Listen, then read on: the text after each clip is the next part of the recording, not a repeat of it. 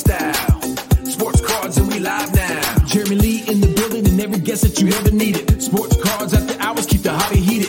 Updates, hobby talk like you never seen it. Sports cards live and none could ever beat it. Sports cards is a lifestyle. Sports cards and we live now. Welcome to another episode of Sports Cards Live with your host, Jeremy Lee.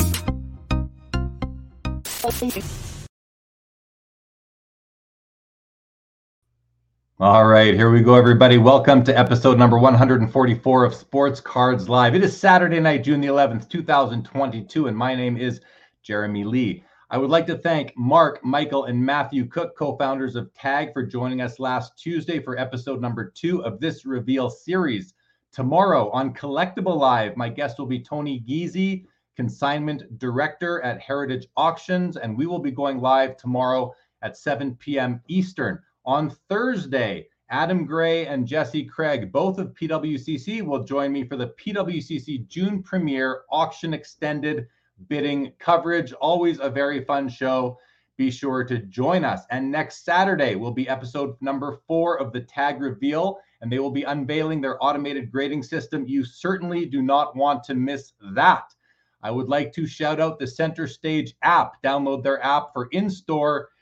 Download their app in the App Store for quick comps, whether you are strolling through card shows or pricing your cards if you are a vendor. The app is continuously improving, so please join me in supporting these hobbypreneurs as they endeavor to make the hobby better than it already is. Also, shout out to channel sponsor Pristine Auction. PristineAuction.com is one of the most trusted sports memorabilia and collectibles auction sites. Auctions on PristineAuction.com start at just $1 each day, and there are thousands of autographed items available. They also sell thousands of sports cards, starting with no reserves in their weekly sports card auction, which runs from Sunday to Sunday and has everything from vintage to ultra modern, including raw and graded singles and wax. Head over to pristineauction.com and use code SCL for Sports Cards Live when you register to get $10 off of your first purchase. And shout out to the hobby's middleman service, TradeSafe, your risk-free alternative for trades and buy-sells from any peer-to-peer social media platform or marketplace. TradeSafe has created a team, a process, and a service that makes remote dealing much safer than ever before. It is now fully digital, and the website just completely relaunched yesterday, is easier to use than ever before. Check out tradesafehub.com. I want to thank all of you subscribers, all of you podcast listeners, all of the viewers. If you're not yet subscribed to this channel, please take a moment and do so. All right, let's get to tonight's guest, one of whom you met last Tuesday. The other is joining us for the first time. We have Matthew Cook from LA, California, and Steve Cass will be joining as well. And we will also have Greg Harrison from Seattle, Washington. Here we have Steve and Matthew. We will start with you guys. Steve, I believe you wanted to open with a few comments, so I'm going to put it over to you, and welcome back to the show. Thanks, Jeremy. Nice to be here again. The bar has been set pretty high for me because of episode 2 with the 3 M's, and I thank them for that. Thank you again for the opportunity for us to do the TAG reveal on SCL. All of us collectively and individually think that you've done a great job. We think the questions have been exploring. We think your opinions have been well-founded and valuable, appropriate. And we also think the questions and responses that we were able to give to the audience were fruitful efforts. And we appreciate the fact that everyone worked to stay within the context of the subject at hand.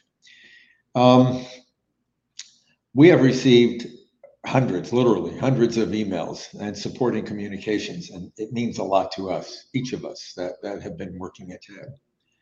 And I would love to be able to respond to all the communications that we've received, but to be honest, the overwhelming majority of them are positive, and it takes a lot of time to respond individually. So I want to thank all the people that have offered their positive responses and support for what we're doing. There's also, obviously, and to be expected, negative comments, and many of them are comments that we feel when we deal with the topics that they present we will respond to. But I do want to make sure everybody understands that we want to respond to every negative comment. The negative comments are very important to us. And we are asking the people who have a negative comment just to send us their name, their email address, and tell us in writing that we can respond to the comment and use their name and comment on our website to show the comment that was made and the response. And we're more than happy to do that, but we don't want to get into the business of answering negative comments that nobody associates themselves with. I do want to specifically mention that there was a comment I ran into somewhere about the 200 card study that I referenced, and the comment was basically that the validity of the study was put into doubt because the person who asked the question commented that when we did the 200 cards the second time, we had culled out 50 cards, if you recall, for the trimming test. And the commentator who had the negative thought stated that because we didn't grade the 150 cards the second time with the grading companies, that the results weren't valid. So I went back and looked at the video and actually confirmed that I did say that the 150 cards went to each of the 3 grading companies. And I apologize if I didn't say it clearly enough. So I don't attribute that comment to anything negative. I think the comment makes sense if you did not understand that the 150 cards were resubmitted to the grading companies. I think I also may have misstated something about TAG's interest in profit. What I said was that at the time that you had asked me about the start of TAG and where the vision came from, and I said that I had no interest in the time at profit potential, the opportunity to make money. That was not a driving factor for me. And I received a comment from somebody saying that since I wasn't interested in profit, we'd probably be willing to grade the cards for free or $5. And I wanted to correct that because I probably misspoke. I was saying that profit was not the incentive for me to go into this business, but profit's very important to the company right now. But it's important for varying reasons, and I want to make sure that everybody understands the reasons. We have a very strong commitment to providing some of our profits to philanthropy. I would not be in business ever if that was not the case. We also want to include some of our profits in a profit sharing plan for all non-management, all the employees. I think everybody who contributes to the company's success should benefit from that success. And so they should all have an interest in the profit of the company.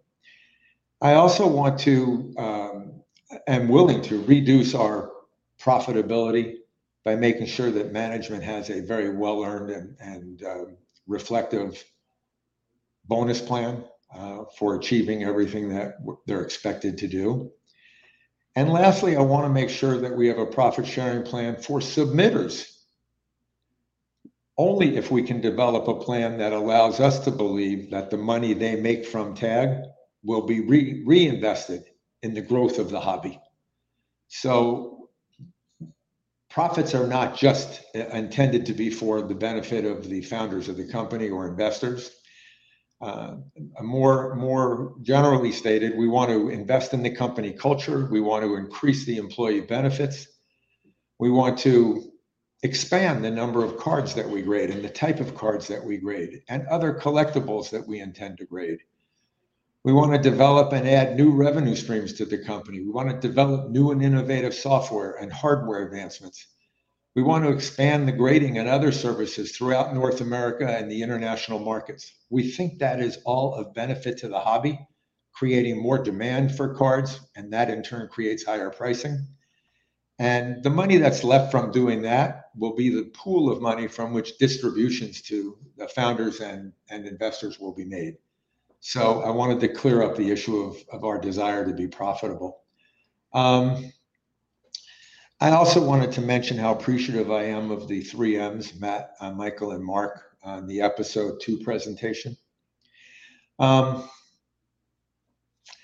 It's important for me to let the viewers know that our management team is very capable, very hardworking, and they're also cross-trained in every area of the business.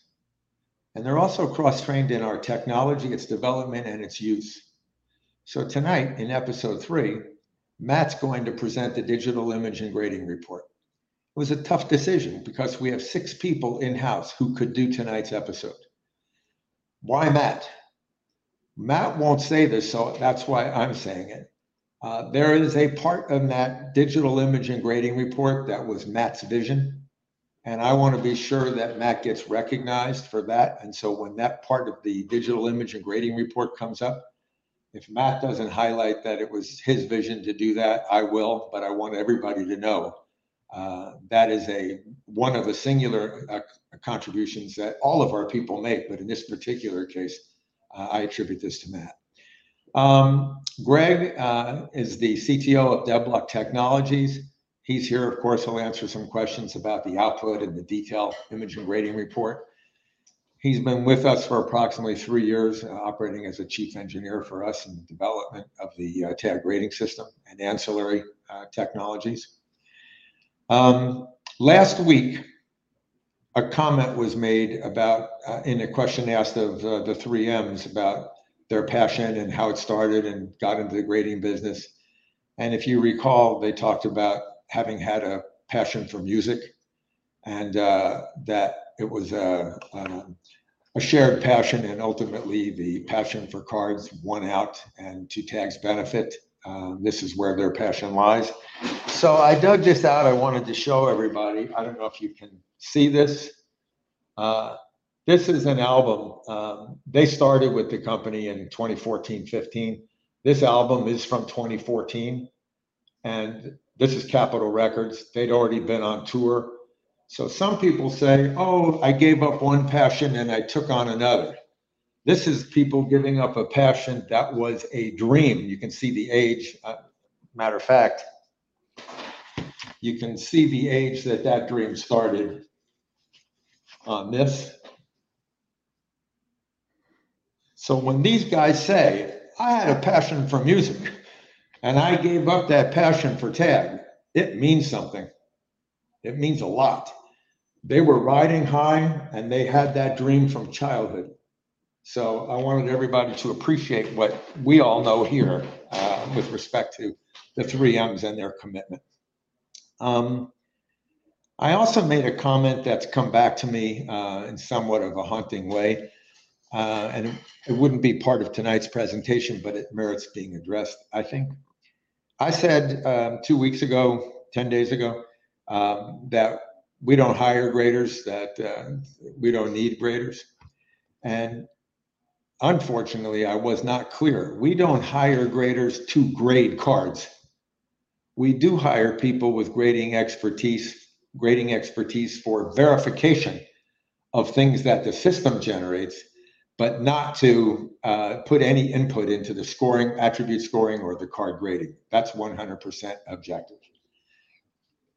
Because some people have commented, well, you mean you don't even check on the system? Of course we do. We have 5 Q&A places within our process, from order submission to image capture, the printing, the slabbing, shipping, overall camera work of maintaining images of all cards, a lot of quality assurance. I just wanted to make sure that was expressed. Tonight, we're going to discuss the detailed image and grading report. This is really, I think, a nice contribution to the industry. And I expect it to be received positively. And I'm open to any comments about it, the output that this system provides, and hopefully we can deal with that, especially with Greg here. I believe that this DIG, that we call it the DIG report, is so advanced, it's so superior to any feature out there that alleges to be able to offer grading transparency, that it's very representative of our system's capabilities. And it needs to be looked at as something that's unique and new and a contribution to the hobby. it enables anybody who's interested in a card graded by TAG not to just be told why the card has that grade, but to actually see with complete transparency what the basis is for that grade. So when you see that, please, if you would, keep that in mind. I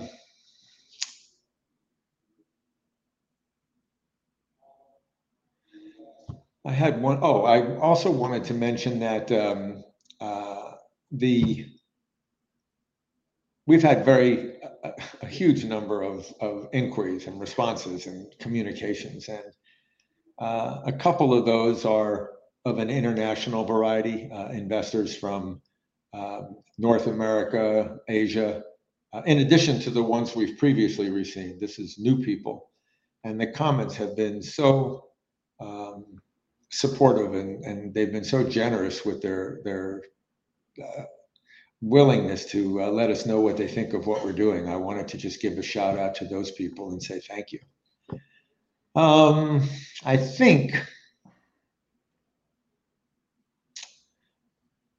think I had mentioned last time, one last thing. I think I mentioned last time that I had three passions and have three passions in life. And one of them, of course, is my family. The other one is cards and the collecting or hobbying of cards. And I said the third one was the City of Hope. And those have not changed. That is correct. But shortly after I made that comment and the show ended, my former wife and best friend called me and said, "I can't believe that you mentioned Jason, my son, and your sister, and you didn't mention me." And she's absolutely right. And so, Diane, I want to apologize to you. And I could not have any passion for family that does not include you. So please accept my apologies. And publicly, I want to acknowledge I made that very, very serious mistake. So I'm going to toss it over to Matt and Greg. I'm going to sit on the sidelines here if something comes up. But thank everybody for their continued support. I really, really appreciate it. Thank you. And Jeremy, thank you. Thank you. Okay. Yeah, you bet, Steve. And thank you for, I think it's that's a nice thing about doing these live shows is that, especially when we're doing this series of 5 episodes that we can offer Steve the ability and the opportunity to come back on and clarify anything and respond to some of the feedback that you've received. So I'm glad you took that opportunity, Steve. Okay, let's get on with the program. Lots of comments coming in, everybody. Thanks for joining. Jordan Hudson, they called the DIG report Digital Image and Grading Report. So that's what that is. I see your comments there. But I want to say to you, Matt, again, great to have you back. Great job on Tuesday with your brothers, Mark and Michael. And I'm going to bring out Greg right now. Greg, this is Greg Harrison. Greg, welcome to the show for the first time. You're in Seattle, Washington. How are you? Oh, great. Thanks for having me on board, Jeremy. And by the way, shout out to your intro piece. It's got a nice beat. I appreciate that. We'll tell my friend Sean Cates from Victory Investments that you like the beats that he laid down there. I think that's how the cool kids might say it these days. So nicely as done. Steve mentioned, today's episode is episode number 3 of The Reveal, and we're going to be going over the Digital Image and Grading Report, as they call it in-house, the DIG report. Before we get on with that, and again, thank you, Steve, for your comments. Greg, I do want to take an opportunity to get to know you a little bit first and ask you, how did you come to be involved with TAG? And can you please define your role for the audience? Yeah, maybe last one first. My role is one of lead architect for the TAG project. I came into the project as Steve mentioned. I'm the CTO.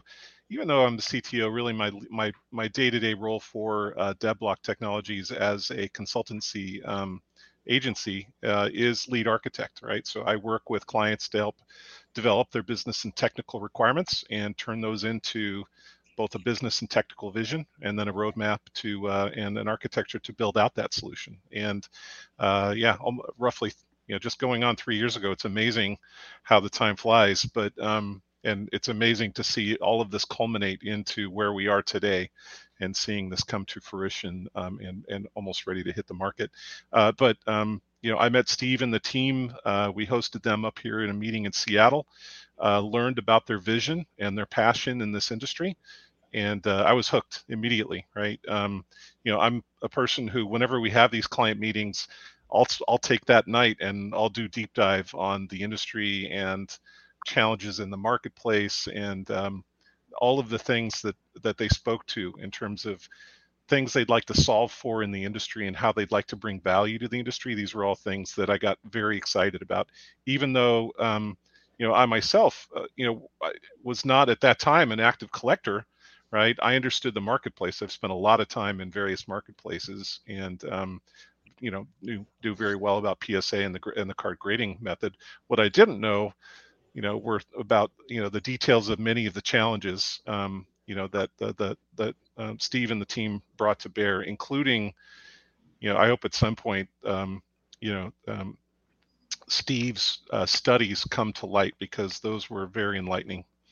But we'll give him all the opportunity to continue to reference those. But yeah, thanks. My role was essentially lead architect. I got introduced when they approached us to help them form the vision and try to see about taking the solution to market. So for the past 3 years, has this been pretty much what you've been spending 100% of your time on? 100% of my time, 7 days a week, 24 hours a day. It's been, I've had other companies. I've founded companies, sold companies. This is very much a traditional startup, and a very tight relationship with Steve and the brothers and Scott, who we'll talk to more, especially in the next episode. So yeah, it's a very close team, right? And it's been, it's like I said, it's hard to believe 3 years have transpired, but we've done a lot of work in that period of time. And when you say we, can I ask, you have a team that has worked with you for the past 3 years? It's not you alone? Yeah. I am kind of the tip of the spear, so to speak, right? In the lead architect role. I've got a small army of people behind me, right? I'd give a shout out to one of my co-technical architects, Yoy Bino, right? He is also with the Devblock team. We have a number of other people that have participated heavily in this project. Gary as our lead PM in the US, and then we have an offshore team that we've worked with for many years. And they're not responsible for some of the more technical detail, right? But they're responsible for building out website content, the web application, the order management system, these types of things, where it's React front end, Node.js back end, the types of technologies that you build website and web applications with. That's their bread and butter. And the territory in terms of creating and modeling and implementing advanced mathematical models and algorithms around the types of things that we do in the card grading system, that's Yoy and I's bread and butter. I have 2 more questions for you before we go back to Matt and get into the digital image and grading report. One is, you've mentioned the company that you work with is called Devblock. What other sort of work does Devblock do? I'm trying to really gain. I want the hobby to understand who is behind this the tech that TAG is going to be rolling out. Yeah, it's a good question. So, we're based in Seattle. We are, I would say we're a technical and business consultancy, right? Our historical client base is one where we will take, greenfield concepts from business to execution, right? And that will include, in many times, not just translating directly to technical requirements, but this a lot of times, our team, we've got hundreds of combined years of business experience, right, in our team, from fundraising, right, to, building a business plan, to executing, to building companies, selling companies. And so we provide a series of services to our clients. And, we do all sorts of projects. We've done a lot of healthcare. I designed and implemented a 911 operations system, right, for Snohomish County here in the state of Washington. All sorts of interesting technical projects where, we help the client establish a clear vision, refine that vision, and bring it to market. Thank you for asking. Yeah, no, I appreciate it. I think it's great context there. And then the other question I want to know is, because you mentioned that you weren't too familiar with the hobby. Have you ever been a collector?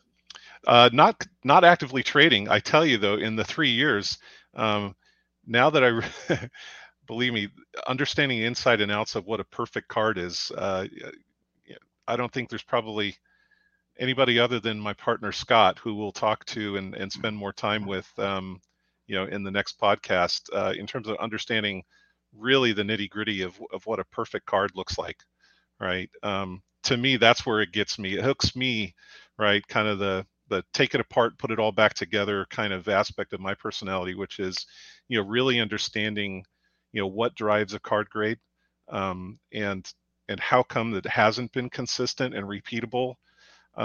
Those are problems that got me engaged more so, rather than from the collector side bringing me into it. I was, what really engaged me was the sense of let's solve this problem, right? I couldn't believe, this multi-billion-dollar marketplace, right, existed in a state where people would just resubmit cards until they got the grade that they wanted, right? That sounds crazy, doesn't it? Yeah. So there are a lot of technologies that we've developed that I'm really excited about. Our fingerprinting technology, our defect detection systems, all aspects of our measurement system, the grading system. It's a piece of, it's an artwork, right? It's an amazing scaffolding for how to put the thousands of data points that we collect, right, from objective measurement capture, right, to an ultimate grade. And my hat goes off, Steve. We got to give Scott a shout out at some point because although I may be the technical architect, Scott has been tremendous in the process of translating all of this hard data into how it becomes a grade. Yeah, I appreciate you shouting out Scott, and I think it's important that the audience knows that it was a collaborative effort between yourself, the lead architect behind the system, and Scott, a very experienced sports card hobby veteran and with years of experience working in card grading for a major card grading company. So I think that's very important. And meeting Scott myself, I have the utmost respect for his ability just in the conversations we've had around a card and condition and the importance of different things within the card's condition, the various elements and attributes. I know that he knows what he's talking about, and he understands how the hobby looks at cards and their condition. And now you're the person who takes these concepts and makes it into an automated grading system. For people who may have joined us a little bit late, where we've doubled our viewership in the last 6 minutes or so. So a bunch of you who just got here, welcome to the show. This is Greg Harrison from DevBlock, who is the CTO of TAG and the lead architect on the TAG automated grading system. The last thing I'm going to ask you, Greg, is I want to ask you, what have you learned about the hobby in these last 3 years that you've been working on the system? What have you, outside of what makes a perfect card and outside of what the hobby is interested in far as condition, what have you learned about the overall hobby that we might find interesting? Yeah, it's an interesting question. I think the thing that I feel really I think that the most compelling thing for me is, and it stands out, you've already seen the slabbed card, right? To me, a highly valued card is something that I want to be able to showcase in my trophy case, right? So to me, as a layperson initially, right, I was amazed by just the aesthetics of slab cards coming into this. And everybody on the team brought a little bit something different to this project. And Matthew, right, as we talked about earlier, right, plays his part as much as we probably don't talk about it enough. He's not only a great attention to detail guy, but he also has a great designer's eye, right? And I know it was a team effort to put the slab together. That to me, right, the thing that was most shocking to me was how much we can improve the showcase capability of a highly valued card, right? And I think the methodology, the detailed reporting, right? Can you dig it, right? The grading report, and all the things that we're bringing to market are going to definitely increase the collectible value, right, of these individual cards. And as a collector, right, the universe of cards that I have in my collection. And so from my perspective, the insight is, I can't wait to see how the market, observes, right, and embraces, what the team has done here, because, the highest value cards that I've seen in the types of slabs with the supporting objective, completely transparent grading data, right, to me can't do anything but lift the value, right, of those cards even more. All right. Well, I appreciate those. It's always nice to hear opinions and thoughts on and perspectives on our hobby from somebody who isn't a lifer like myself, but has been immersed in it for such a long period of time with a very focused direction and initiative. The project you've been working on. So I appreciate those insights. I think sometimes us as hobbyists, we feel like we know exactly what the hobby is and what it needs and what it doesn't need and what's good and what's bad for it. Sometimes it's good to hear, and I don't mean to call you an outsider, but a new sider, someone, if that's a word, someone new coming in, and what do you, especially after immersing yourself, what you think and feel about the hobby. Okay, well, thanks for that, Greg, and great to get to know you and to see you again. I think I saw you last time would have been in early March for a few minutes when I was at the TAG facility, and you were zoomed in and we got to have a nice discussion. So good to see you again. And you'll hang out with us and we'll be jumping in as we go through some things. Before I go back to Matt, we're going to go to the crowd. We're going to say hello to some of the people that are here and maybe bring a couple comments up quickly. And let's do that. Brian Adams, welcome to you to the show. We've got Baz here. Welcome to the show. Christine Heward is here. Rocco Rosado says, good evening. Let's play a game of tag with Jeremy and Team Tag. Good to have you as always, Rocco. Jeff McMahon. Yeah, I'm feeling better. I'm still not 100%, but I appreciate it. Wiz Collectibles is back. Good to see a teapot in the house. What is going on, my man? Luke, pretty tight hockey game going on. I saw that. I just noticed that the Rangers tied it up 1-1, and then like less than 20 seconds later, Tampa Bay scored again. I believe it's 2-1 Tampa, and I think they're going to win the cup. So anyway, that could be a controversial comment. We'll see what you guys think. Good evening, Albert. Good evening, Fact Sakes. Good to see you. Sadly, it feels like Tampa's night. TCG Stock says, I heart Tag. Nice to have you. And Tag is in the comments, and they will be. I'm not sure who that is, but someone from Tag is in the comments and can address some of the questions that you guys may have. Richard, great to have you. Thank you for being here. Daniel Busby says, I wanted to tell you, I started watching hockey. I love these high-scoring games. Do you believe the league is telling the players to play less defense? I do not think the league is telling the players to play less defense, Daniel, but good to have you. Game Time Gallery says, kudos to Tag. There is always room in this hobby for innovation. Right on Game Time. Steve Foley, great to have you. Skeppy is here for episode number 3. Jim is here, says, reminds everybody, don't forget to click that like button. I appreciate that, Jim. Wiz Collectibles says, the passion and enthusiasm the Tag team has shown in these episodes is second to none. Can't wait to see how the grading process works. Again, that is next Saturday, episode 4. This, we're calling this the output episode. That will be the input episode. And I think, Victor, your comment coming up will be addressed next Saturday. What else do we have here from all of you guys? Tag clarifies that, as Steve mentioned, the DIG report is the Digital Image and Grading Report. That is just the simple acronym that they use in-house. Dylan Byrne, love the product, must have a really solid technical team behind the database construction. Let's hold right there and just ask you, Greg, is there a database constructed to support all of this? If you want to just address that quickly. Yeah, a little bit of an understatement.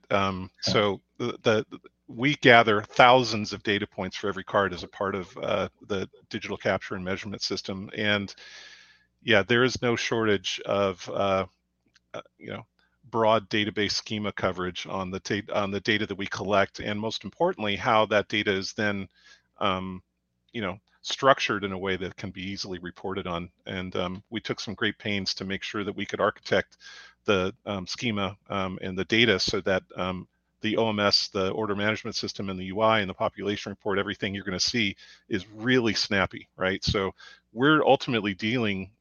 I've built systems that take into up to billions of records per day, right? In my prior work at Comscore, this is similarly architected, right, to effectively, although maybe not a billions of records per day, but be architected to store and scale, right, to hundreds of millions of records over the course of time. So thank you for that. Appreciate it. Studio Sports, welcome to the show. Hope you have a great weekend as well. This the Break says, are your slabs already out in the market? I think the answer at today is simply no, but we will be addressing everything that's coming in episode 5, which is called The Future for Tag. Eric Sanderson to Orr says, Greg just nailed the problem with grading in a nutshell. People just keep submitting their cards until they get the grade they want, and this is something that you hear of over. There's been people that have made a living doing that, and I think that Tag solves for that. Victor, yeah, we will. You're asking with so many points. Sorry, with this many points of inspection, are there parameters with so much attention to detail? How does one have a chance at getting a 10? That's a great. Actually, we're going to address that a little bit later today. A portion of that, Victor. So please do hang tight. Bink Scott, so hard to break into third-party grading. Wishing the best of luck to these guys. Very nice. Justin Vick says, I saw a Beckett slab on Twitter that was the size of a manila folder. I saw that too today, actually. That who knows what that was. Tampa goes ahead. Very good. Facebook user, not sure who that is. But if anyone is on Facebook, you can go to StreamYard.com/Facebook and click the big blue button, and it'll show me your name. Hello, Jeremy S. And Justin Vick says it's Saturday night and I'm geeking out over Pop Reports, baby. Hello, Dumbledore, and hello, Rod. And okay, with all of that, and again, welcome everybody to the show. We're already 36 minutes in, and I feel like we're just getting started. Matt, I'm going to turn it over to you. Reminder, you are on mute. If you would like to sort of just jump in and let me know where you want to start. Sure. Just maybe for any new viewers, maybe just to throw up on the screen quickly. Here's an example of what our slab looks like. It's completely transparent. All of the data is UV cured on the acrylic itself. And then as we'll go into later in the episode, at any point when somebody wants to get all of the digital imaging and grading report that we provide for free with every card graded, all they have to do is scan the tag grade, and then it'll take them to the grading report that I'll show shortly. So for anybody who hasn't seen, this is also available in more detail at taggrading.com. And also, guys, you can follow them on Instagram. It's on the ticker right now, their website and their Instagram handle. Back to you, Matt. Great. So we can jump into the Pop Report, and I can sort of walk through, and here it is up on the screen now. And so I just wanted to, basically what we did was we had an isolated instance. This was an order of 41 cards.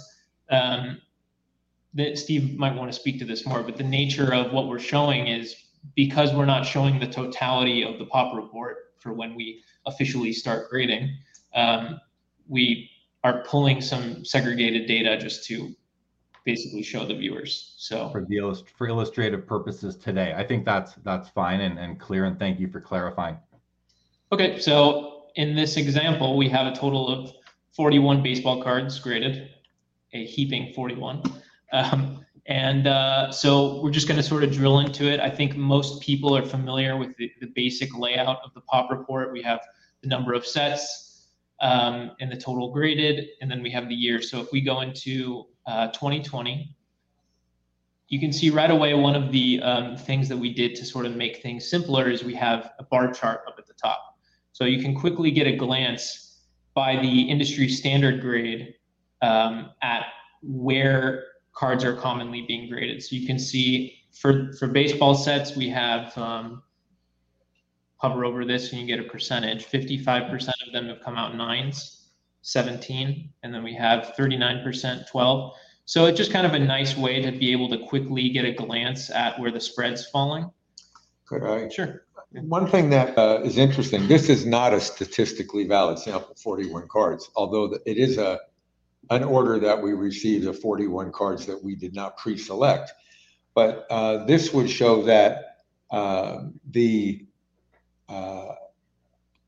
this card grades more often a 9 than a 10, and would tell the ratio between those two. But as you go through the cards, I think it would be important for people to go into other population reports and compare those percentages and determine for yourself whether or not TAG is consistent with the industry grading standard, are trying to ask you, the submitter, to accept some new standard. So I believe you'll see that it is as readily available, a 10, as readily available on TAG's grading system as it is anywhere else. Go ahead. Sure. Thanks, Steve. Go back to you then, Matt. Sure. So I'm just going to keep drilling down a little bit. So if we go into Topps Chrome, we have, and here, let me spread this out a little further. I think, there we go. Okay, so you can see here we have a bunch of Louis Robert cards that have been graded. And if we drill down into a specific refractor, say here, we can see the grade. This is what we call the card view.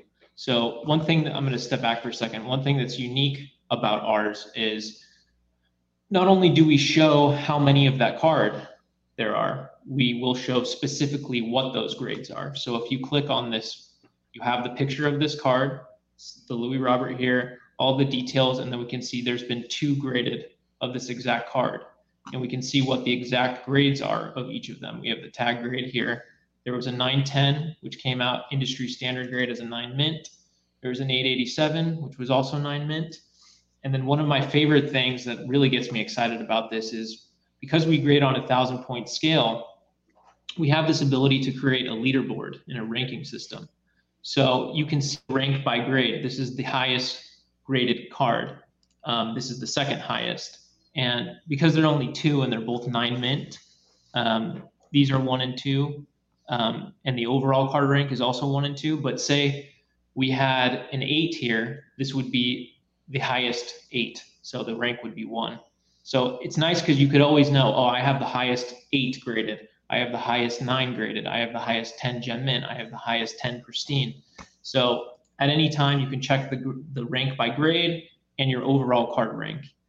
We also have the date that it was graded, and that translates directly into a new feature we call chronology. So this we like a lot because for many reasons, but one of the things that we think is cool is to be able to say that you were the first person to get a card graded. So we have an overall chronology and then again a chronology by grade.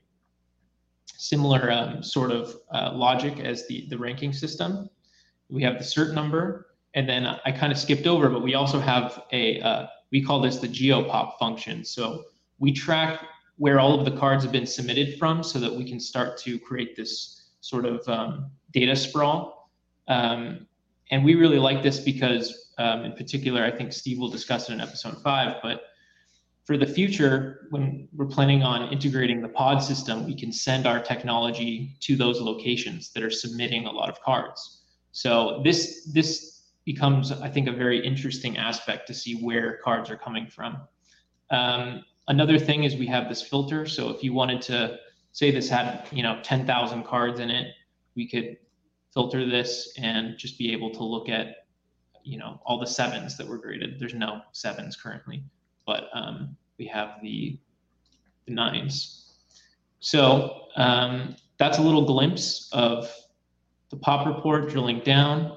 And then here's the real unique feature, which is getting into the grading report. So when you go to, for example, this specific 910, and you want to view the grading report for this, you jump over, and this takes us to the grading report. So here we see your Louis Robert card. That was the same 910 that you see right here. Matt, is this what is this next screen that you're showing right here? Is this the digital image and grading report, just to be clear? Yes. Thank you. So which we call the DIG sometimes, and grading report, DIG, digital imaging and grading report. There's been a lot of affectionate terms, but we think DIG has a dig into. Yeah, you can really dig into the grades. So here we have that card. We have the flip that's mirrored as the same as the actual card itself, the 4 subgrades, and then the feature to be able to zoom in here. This is actually the card completely raw. So this is the view if it's without annotations, which you'll see a little bit later on.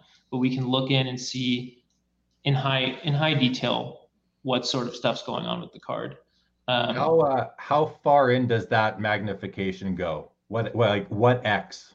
What multiplier? 800%, where you can really see like the print details here, these circles. And then the next feature that we really like here, which is really exciting, I think, is this photometric stereoscopic imaging. So this is a surface defect transparency slider that we've integrated, which allows you to see the card the way that the system sees it. So as you scale this down, you'll be able to see this sort of tag X-ray, we like to call it, which really reveals the defects and makes it clear where there is stuff that's wrong, especially when you have like a big scratch on a card or a bunch of pits, just sort of like removes the curtain, so to speak. So we'll get more into this, and then you can also zoom in with this functionality. But we'll get more into that a little bit further down the page. The next thing I want to focus on is we have your cert number here. And then we have these three key factors: the population, the card rank, and the chronology. And then, Steve just reminded me, one thing I forgot was our cert numbers. We're going to offer customization here. So say you got your card, you bought it from the National, and you wanted to submit it and make sure that for your set registry, you want to have every card you've bought at the National start with NAT. We'd be able to have that customizable. Obviously, you can't do something that's already taken, but we are integrating that feature. So we have these three core pillars of data for each card. There's the population as of date, because obviously this is going to change every day. Is that in real? Does that change at midnight every night, or is it in real time? Greg? Nightly. Yeah, we update. Essentially, the day's worth of grading data is published to the population report at the end of every day. Thank you. Yeah, so this says the date there. So if somebody wanted to screenshot this and showcase their card, it has that data there already for them. And then these fields correlate to the same fields that you saw in the pop report. So you have the rank by grade, overall card rank, and then you see here, this is the rank by grade and the overall card grade. And then again, just to further explain, if this is the same right now because we're looking from a very small sample size, but if we had 10 of these, this might have I don't know, 4 and total grade at 10. And the hobby really likes to know that information, right? I know we all, even on eBay, and I'm sorry for jumping in, but I just want to make the comment that one of the things I like to see when I see a card for sale that is a graded card, I like to see what the population is and how many are graded higher. And I believe that this box on the far left provides that insight. Mm-hmm. Well said. And then, so then the next thing is the card rank. So we have the rank by grade and then the rank overall. To get both of these one would be pretty rare. You'd have to be dealing with either a card that's has a very small population or very high-end pristine card. So that's that slot. And then the chronology, like I explained before, has to do with when you had it graded. And the date you had it graded is also here, because I think that's something that a lot of people like to know, when the card was specifically graded. Yeah, actually, I think for card rank, the only way you could get a 1-in-1 at first, you'd have to have the first card graded. So for it to be the highest overall grade, you could get a 1. I guess it's theoretically possible you could do it. It'd be tough. It'd be very difficult to do it other than on a first card. And as we scroll down, we make our way into the sort of data section. So this is the tag grading summary. So we have the tag grade here. I asked you to acknowledge. Oh, I guess Steve wants me to acknowledge that I had a large input in designing this. 910 here, we have the I've been envisioning for a long time, like, what do I want to see when I have a card graded? And so I've gone through so many different iterations of this, and this has been the one that makes me feel confident and just feel secure about getting a card graded. It's like I have all the data that I could possibly want. It's laid out in front of me in a way that breaks it down very clearly. And I think people will appreciate that, the transparency. So yeah, as I was saying, it starts with 910. You get a front and a back grade. So this is 921 and a 909. Then we have the centering breakdown, the corners breakdown, front and back for each, surface front and back for each, edges front and back. And we also have the dimensions, which, as you can see, to the third decimal place, pretty accurate. And then as that further breaks down, we have this graph, which actually shows the detailed corner analysis for each corner and edge. And then also the chart, which on this, we have annotations for where the defects are. So you can see the system here caught a pit up here, caught a scratch over here. We have the centering. Looks like this was a 51.19 and a 48.81, top to bottom, left to right, 45.54. We also have the dimensions here, which you also saw up here. So let me jump in. I like that you've added dimensions, because that's something that I've never seen or heard of being offered back to the customer of any grading company. And I think we know that the standard size is 2.5 by 3.5 inches. And the fact that you're showing that exact measurement to 3 decimal places is it's just above and beyond what the hobby has been conditioned to expect.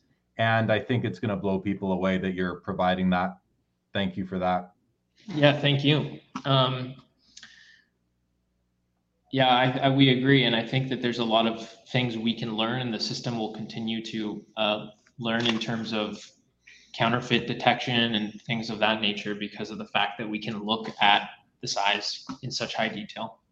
So anyway, all of these icons are clickable. They'll automatically navigate you down to the next section. So if we want to go to surface, for instance, this is the SFX image, the tag X-ray, which you saw up there. However, this one has the annotations marked on it. So if we zoom in, you can see, for example, here. And by the way, if you can zoom using this button, but you can also zoom in with your cursor if you scroll to that area. So if you zoom in here, you can see, looks like it looks like a scratch. You can look and see. Can you zoom in there a little bit more? I saw some red notation or something there. So I just wanted to identify here that it shows the location here, scratch. And then we can see here, number 3, it was the scratch, the location, the region and area. And here's the, that's at the 800% zoom level. And then actually, just to show you, we can slide this surface defect transparency slider and then look at what it looks like on the actual card itself. So you can see it's there, the scratch is there, but I think this kind of highlights the ability of the system to turn something that, a human might miss, depending upon the grader, and really turn it into a quantifiable data point. So that's an example of it catching a scratch. And if I may, on that particular scratch, so people don't think the tag system's going to overly penalize cards because of its extreme ability to find defects, the front and back scores on this are 958 and 941. So you can see there's virtually no penalty for these particular defects. These are at the lower end of what the system will consider for grading. We see defects below this that are not annotated, and we call those not human observable defects, NHODs. And the system also picks up NHODs, and those, of course, can be used for digital fingerprinting or other things that we are thinking about right now. I just want to stop there for a moment, because what I'm hearing with these NHODs, or I think you said non-human observable deficiencies, right? Or defects. That really makes me, I like it. I like that. And the reason why I like that is because, there's something to be said for, like, you know, if I can't see it, I don't care. Yet an automated grading system is going to pick up every defect on a card that a human can't see. So does that mean, Steve, that really does that bridge the gap between, you know, a collector or investor who says, listen, I mean, the card is beautiful. My human eye can't detect that. So if it's non-human observable, then is the tag system going to award or I guess penalize the card much less, if not at all, because of it? Yet it does still allow you to identify it, which I have to think comes in very handy when it comes to fingerprinting. Can you speak to that a little bit? I'll take a shot and then we'll kick it to Greg. Yes, the system is designed to identify all those defects. As you get down into the lower spectrum with respect to size, location, the depth, length, whatever of a defect, of course, its impact on a roll-up score or its impact on a card grade becomes so minimal that at some point it's virtually non-existent to the grade. But below that, we still have defects that are non-human observable defects. And those are defects that are not being annotated by the system to impact on grading, but they are being identified by the image capture so that everybody who wants to will find out what those defects are. Greg, I'll kick it over to you. Yeah, I like the new nomenclature, the NHOD. Yeah, Jeremy, it's a good question. You know, from our perspective, you can absolutely have a industry standard grading scale 10, right, while having identifiable defects, whether they are human observable or not, right?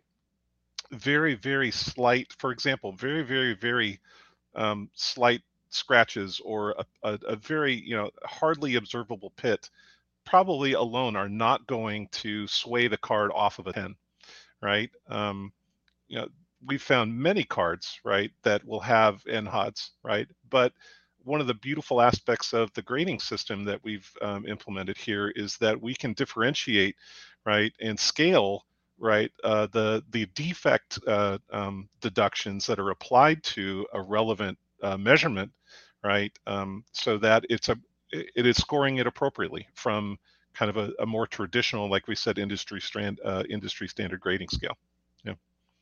I might point out that just in case anybody asks the questions, one of the things you can kind of faintly make out when Matthew is zooming in and out of that image is a green box and white boxes. And so another aspect that we should just mention here is, for example, the location of a particular, just like in a standard grading scale environment, right? A defect on the face, right, is going to count as a higher deduction than something, you know, off center, right?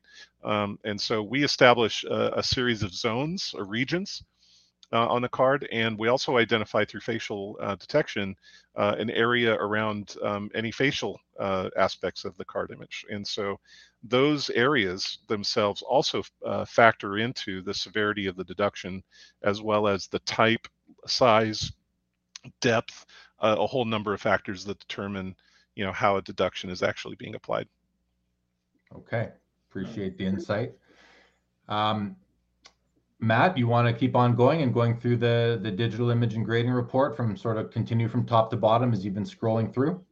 Sure, yeah. And before I moved on, I just wanted to show there was also a pit on the front that it detected, which I zoomed in here.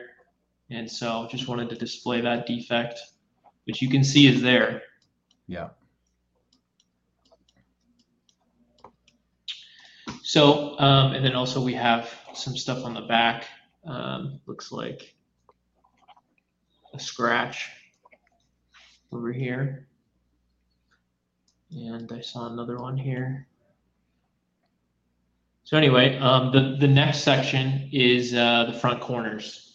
So here's where you can see, by default, we enable display the measurement annotations. So you can toggle this on and off if you want to see it raw.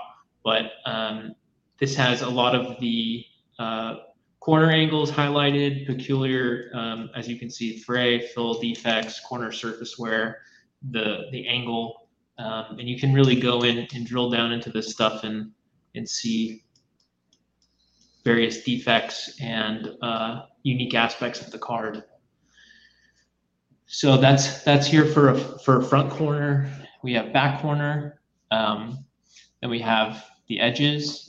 Same thing here. If you were to zoom in, you can explore these annotations. Back edges.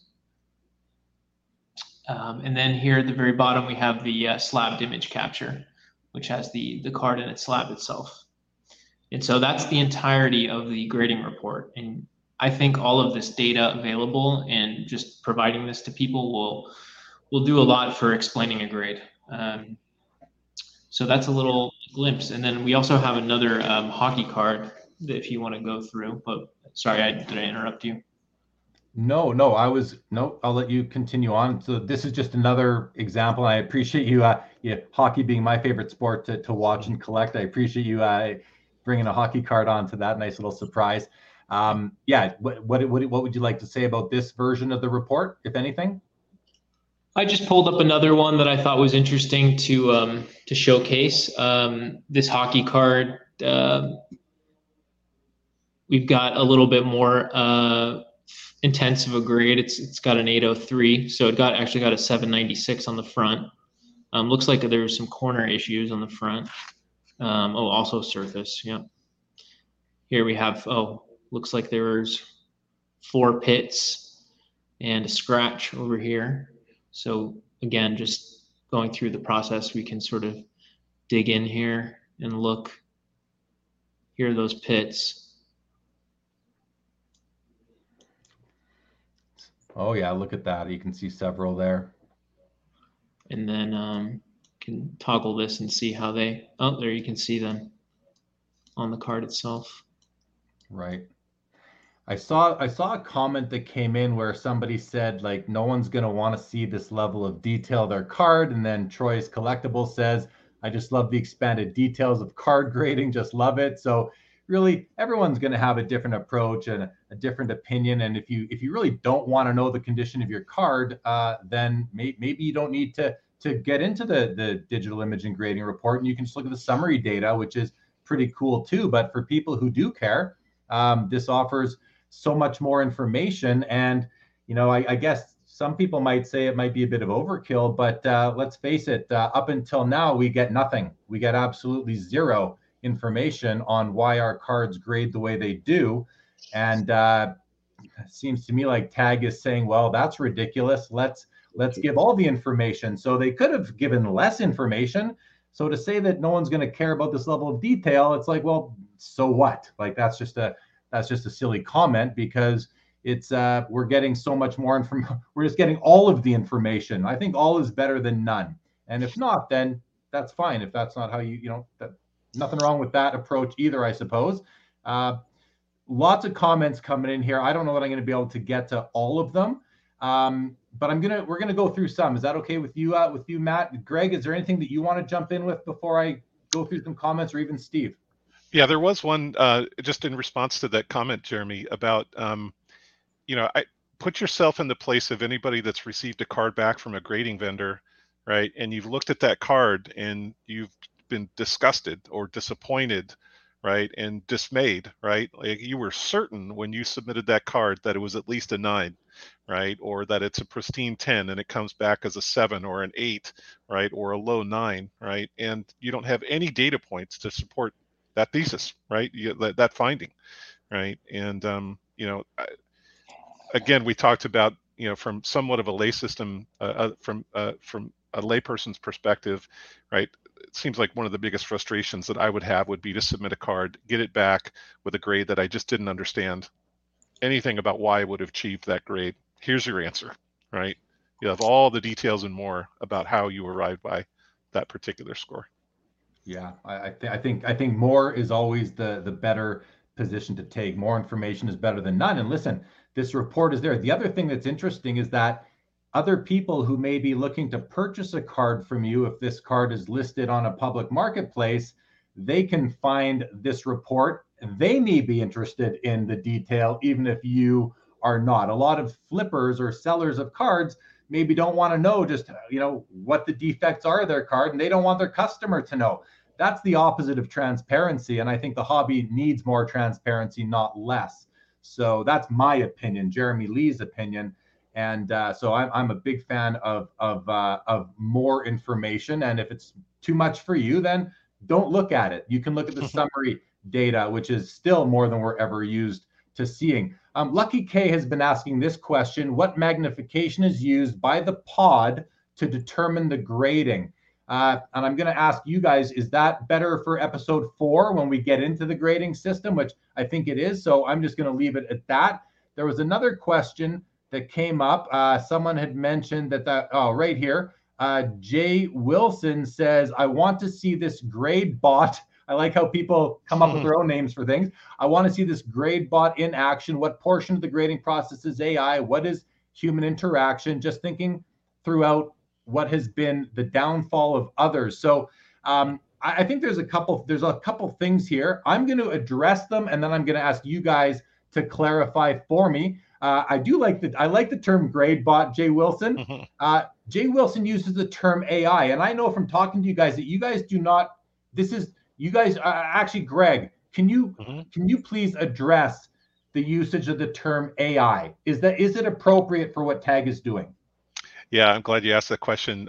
AI is such a unicorn term, and it is used so loosely, right? Machine learning is probably a better term, right, to use, right, with respect to how grading systems can be automated and be able to identify and classify aspects of defects and measurement, metrics, right, around observed measurements. Artificial intelligence, right, in today's context, right, as it applies to objective classification systems, is really a misnomer, right, because that AI is essentially fed human result data, right? So training set data is data that is effectively fed to an AI system, a machine learning system, right, for the purposes of providing guidance to the AI on how to identify and classify, objects, right? In cases like the tag grading system, variants of things of what pits and scratches and print lines and all these various types of defects can manifest, right, in the imagery. And so this is all training set data. And we continue to collect training set data over the course of time to help continue to feed data into the machine learning system. So when people talk about AI, right, there is no magical unicorn AI system that just observes a card and says, here are defects and here's how they should be scored, right?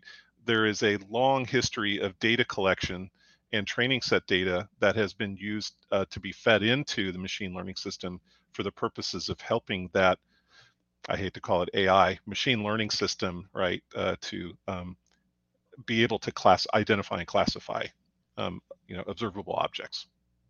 Okay, see, I think it's really important. It's great to have you here today, Greg, who understands what the term AI means when we as collectors throw that terminology out there and we don't even know what we're talking about. Let's face it, right? But I think you do, and I appreciate your insight into that. I'm going to go to a couple of comments again here. Ultimate Pastime says, great job, guys. Can't wait to see what the future holds for the industry. Jahan looks like an NBA whiteboard, being the digital imaging grading report. Jake Dolls thinks the tech is amazing. Ultimate Pastime, now people will be able to see why their card received the grade it did, which is amazing. I agree. Jahan says, Tag, you guys were smart to keep this quiet for so long. Lots of NDAs, I imagine. Jay Wilson says, this seems similar at a much more technical scale than what TGT is doing. And shout out to though, I'm friends with, Anthony's a great guy and I wish them well. Says this is much more impressive. And Troy says, we get nothing when grading. I prefer finding all the grading details. So looking forward to using TAG. There's also been several comments asking about, can we see a digital imaging grading report for a vintage card, as has been discussed and expressed on the last 2 episodes. As of launch, TAG is only grading cards from 2000 forward. So we will not see a digital imaging grading report on a vintage card in the month of June. However, they have also expressed, and correct me if I'm wrong, Steve or Matt, that is something that is coming in the future. and they are working on it. It just, I believe, and maybe Greg, can you speak at all to, is the technology, does it have to be a little bit different? What can you say about that? Or Steve, do you want to jump in at all? Greg, yeah, before you do, I don't know that we're even contemplating grading vintage cards.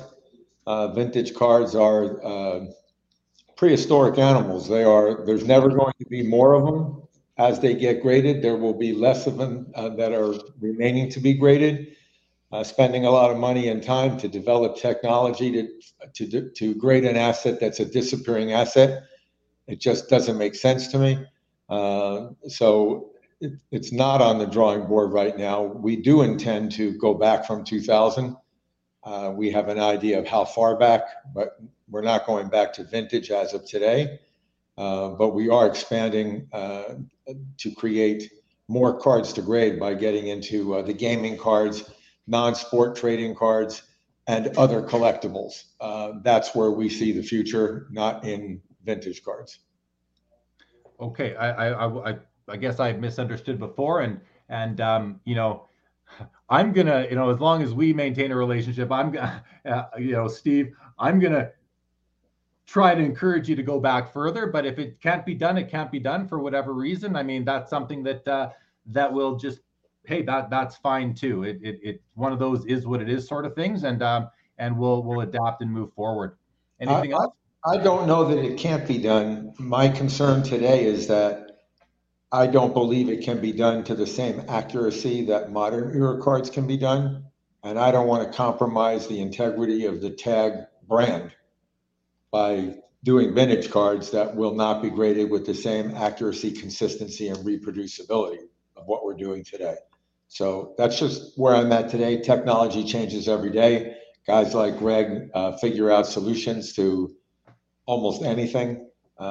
So I don't want to say it's off the table. It's just we see other opportunities today that are more readily available. Greg, anything you'd like to add, or is that? Yeah, sure. Yeah, I think he characterizes it pretty well. We've certainly imaged, right, plenty of older cards. It's really about, like he said, it's from a business perspective, it's about opportunity cost, right? What is the market potential for for the type and number of cards that would exist, right, in that older population versus newer populations, and looking forward to gaming and other non-sporting cards. Okay. It would be difficult, I think, to get a reasonable return on investment, spending so much money to develop that technology and staying committed to your belief that every card pays the same fee, regardless of its value. That kind of runs against the grain of going out and grading vintage cards that are much more valuable cards and would cost much more to grade. So that's kind of where I'm at now, but we'll see. Okay. We'll talk about it on the episode 5. Sounds good. Lucky K says, Tag, you're not just another grading company, you reinvented it. Kudos, very nice. Jay Wilson says it'll be amazing discovering counterfeit cards. Albert Jones, wouldn't this make people grading cards obsolete? I believe so. Well, especially from the range of cards that Tag is going to be grading. Wiz Collectibles, agree 100%. More transparency in the hobby. EY says, how is a foreign substance, for example, lint, dealt with? And I've seen the solution for that, EY, and let me tell you, it's freaking amazing. Pardon my pretend language there, but the way that they have dealt with that is they solved for it. That's what I can say. Anything that you guys would like to mention about that foreign substance? Go ahead, Matthew. Do you want to talk about the deionizing and negative air pressure and? Sure, yeah. The first measure of defense is we're using some medical grade technology, which is deionizing pencils. So we're spraying down with a gentle stream the card itself, but also all of the materials surrounding the card and the tray. Yeah, it's air. That deionizes it, which neutralizes the static electricity and makes it so that dust and various particles like lint don't want to stick. That's the first method of defense. The second one, maybe Greg, you want to take with the negative air pressure? Yeah, Yeah, it's mostly about ensuring that there's no introduction of foreign particles, and even the few that would exist using the deionizing allows them to be freed up. And there's always a filtered negative airflow, right? And you'll see it in the next podcast, the actual image capture station. It's an enclosed system, right, with a filtered negative airflow system to ensure that A, contaminants are not readily available to enter the system, but B, if they are, they're essentially freed from the card and removed as a part of the imaging process.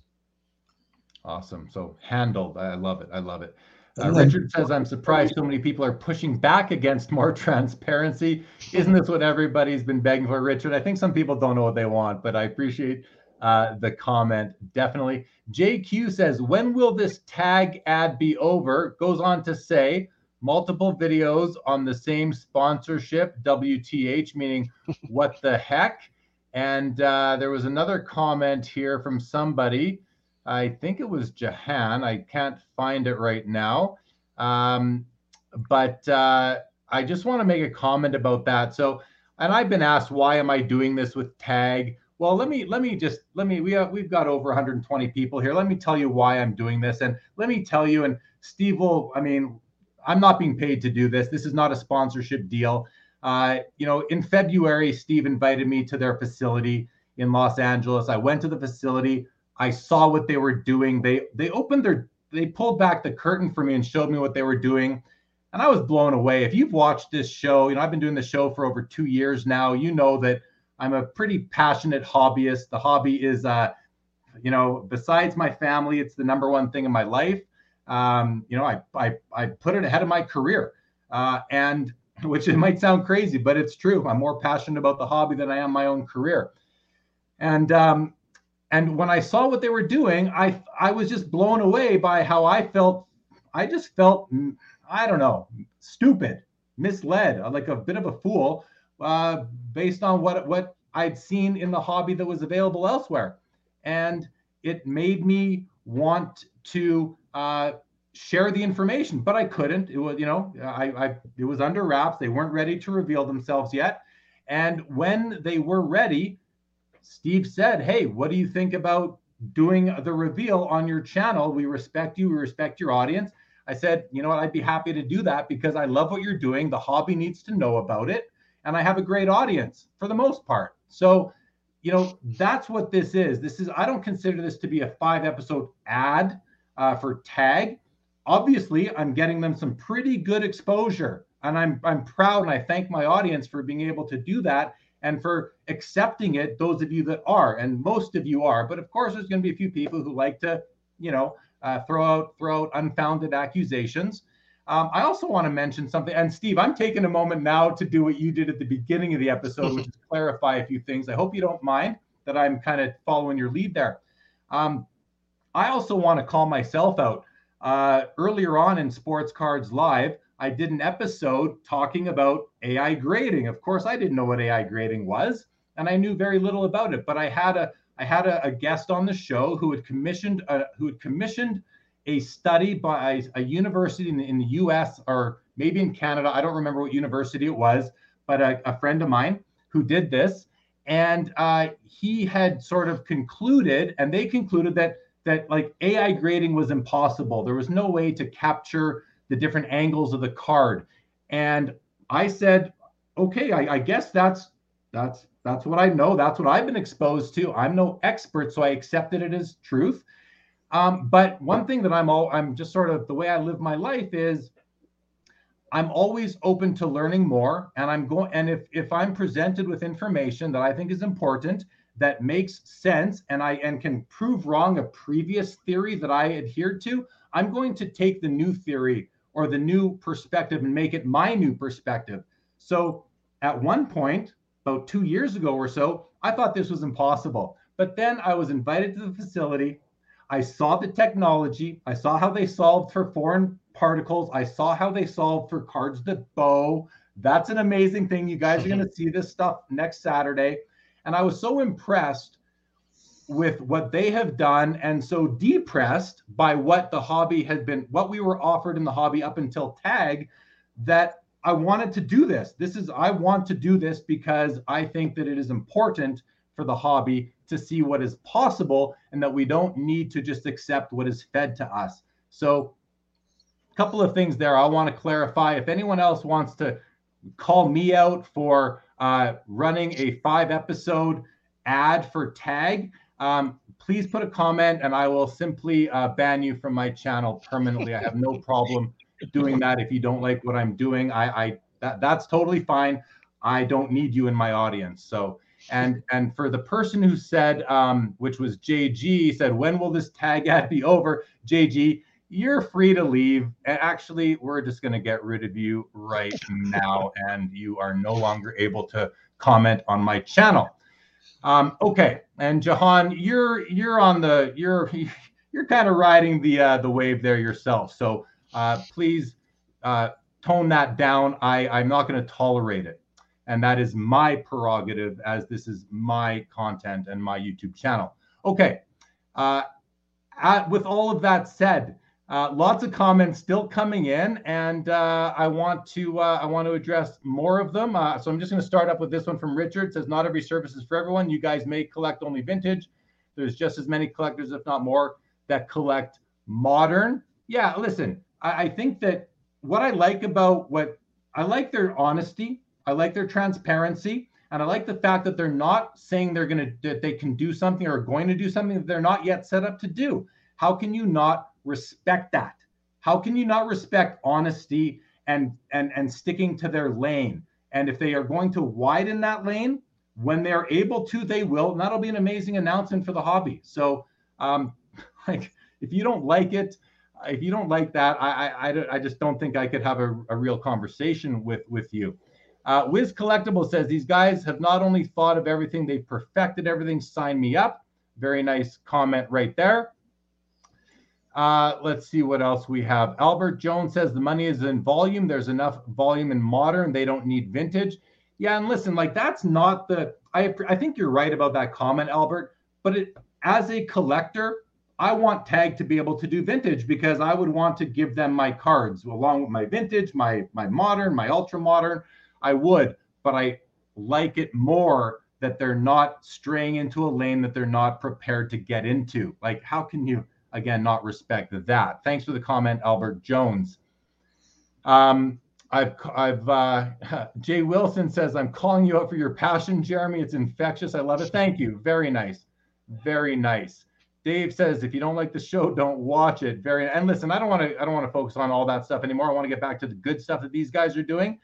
Jordan Rivers says, I've got so many good cards back and they encapsulated lint or dust. It's so frustrating. That was great to hear you have a way to solve this problem. And is that right? Like, I actually think that when we were talking about that before, I was thinking about, will the system remove foreign substances in terms of capturing the data? That's one thing. Another thing is, will there ever be a foreign substance in the slab? Matt, can you just address that distinction for a moment, please? Yeah. Well, the ionizing pencil that I spoke to was more of removing the particulates from the slab and from the card before it's captured and then before it's slabbed, because we actually use it at various parts in the process. But as to the photometric stereoscopic imaging side of things, I mean, there's a difference between something that's sitting on the surface of a card versus, a pit that's an indent. And Greg can explain this better than me, but that's depth perception, something that we're, Greg, jump in. Yeah, sure. Yeah. Again, it's all about a system of classification, right? Of observation, measurement, and classification. And I'd say tune in on the next episode to learn more about that system. But like it's been said before, we've considered a whole host of things, hundreds of things we haven't even talked about or have the time to talk about in terms of how to ensure accurate observation and grading. And I can tell you the removal of lint and particulates long ago became no longer a concern, a solved problem. Okay. Yeah, may I add, Jeremy, that if you try and do too much for anybody, you end up doing much less for everybody. So you have to be true to yourself. You have to know what you do, how you do it, and you have to be unwilling to accept compromise in how you get there. So opportunities can be great, and in life, all of us will, if we haven't already, have an opportunity to compromise what we know is right because of the appearance of great gain in the immediate future. And I don't believe that's the way to go through life on anything. So there's a lot of thought that goes into vintage cards or other parts of our business that have great expansion opportunity. We know who we are. We know who we want to be. That's great to hear, Steve. And I'm going to come to some comments that speak to that momentarily here. Ultimate Pastime says, keep doing what you're doing and what you believe in. You've seen their, you've seen their technology firsthand. It must be good. I mean, it blew me away. Ultimate Pastime, as I've expressed. Brian Adams says, I already love tag. Wayne says, keep the info coming. Thanks for what you do, Jeremy. Thank you, Wayne. I greatly appreciate that. Dave says, it's not about honesty, Jeremy. It's about understanding that no vintage means PSA continues to win. Dave, I think you're missing the point, almost not completely, but you're totally missing the point. In episode 1, I do believe that it was discussed that TAG is not in business to try and put PSA out of business. I think that's an impossible task. PSA's brand is in trend. It's incumbent in the hobby. Even though I don't love everything they do, I've got several cards in PSA slabs, and I'm happy to keep them there. That they're great cards. They're great cards, and PSA does a very good job as far as human grading can do. I mean, I don't know, Steve. Do you want to speak to this? And before you do, Steve, I like Richard's balancing things out. Says beating PSA isn't the end all be all. And Dave says, if you want reports to be robust and meaningful, then it is about beating PSA. I think you're just dead wrong, Dave. He says, otherwise you end up with a few true believers and some folks that like the slabs, i.e. a minor player. And Steve, I'm going to give you a moment to address all this, but I like that Richard's coming in, says they're concentrating on building a great grading service. The other stuff will come in time. Being obsessed with PSA gets them nowhere. Which Dave says you don't have to be obsessed to understand the playing field. With all that said, Steve, I'm going to turn it over to you, and I would like you to put this whole thing to bed if you can for us. You're correct that our objective, as I said 2 weeks ago, PSA is not in our vision, either as Beckett, either as SGC. We welcome their presence, and I acknowledged wholeheartedly their contribution to the industry. Our business model is not on the grading side of the business. It's providing services to the buy side, who's being asked to pay lofty prices to at least know what they're buying. But that said, I've had comments from people saying, you'll be here today and gone tomorrow. PSA is too large for you, and nobody's going to switch from PSA to you. So on the one hand, I say, we're not asking anybody to switch from PSA.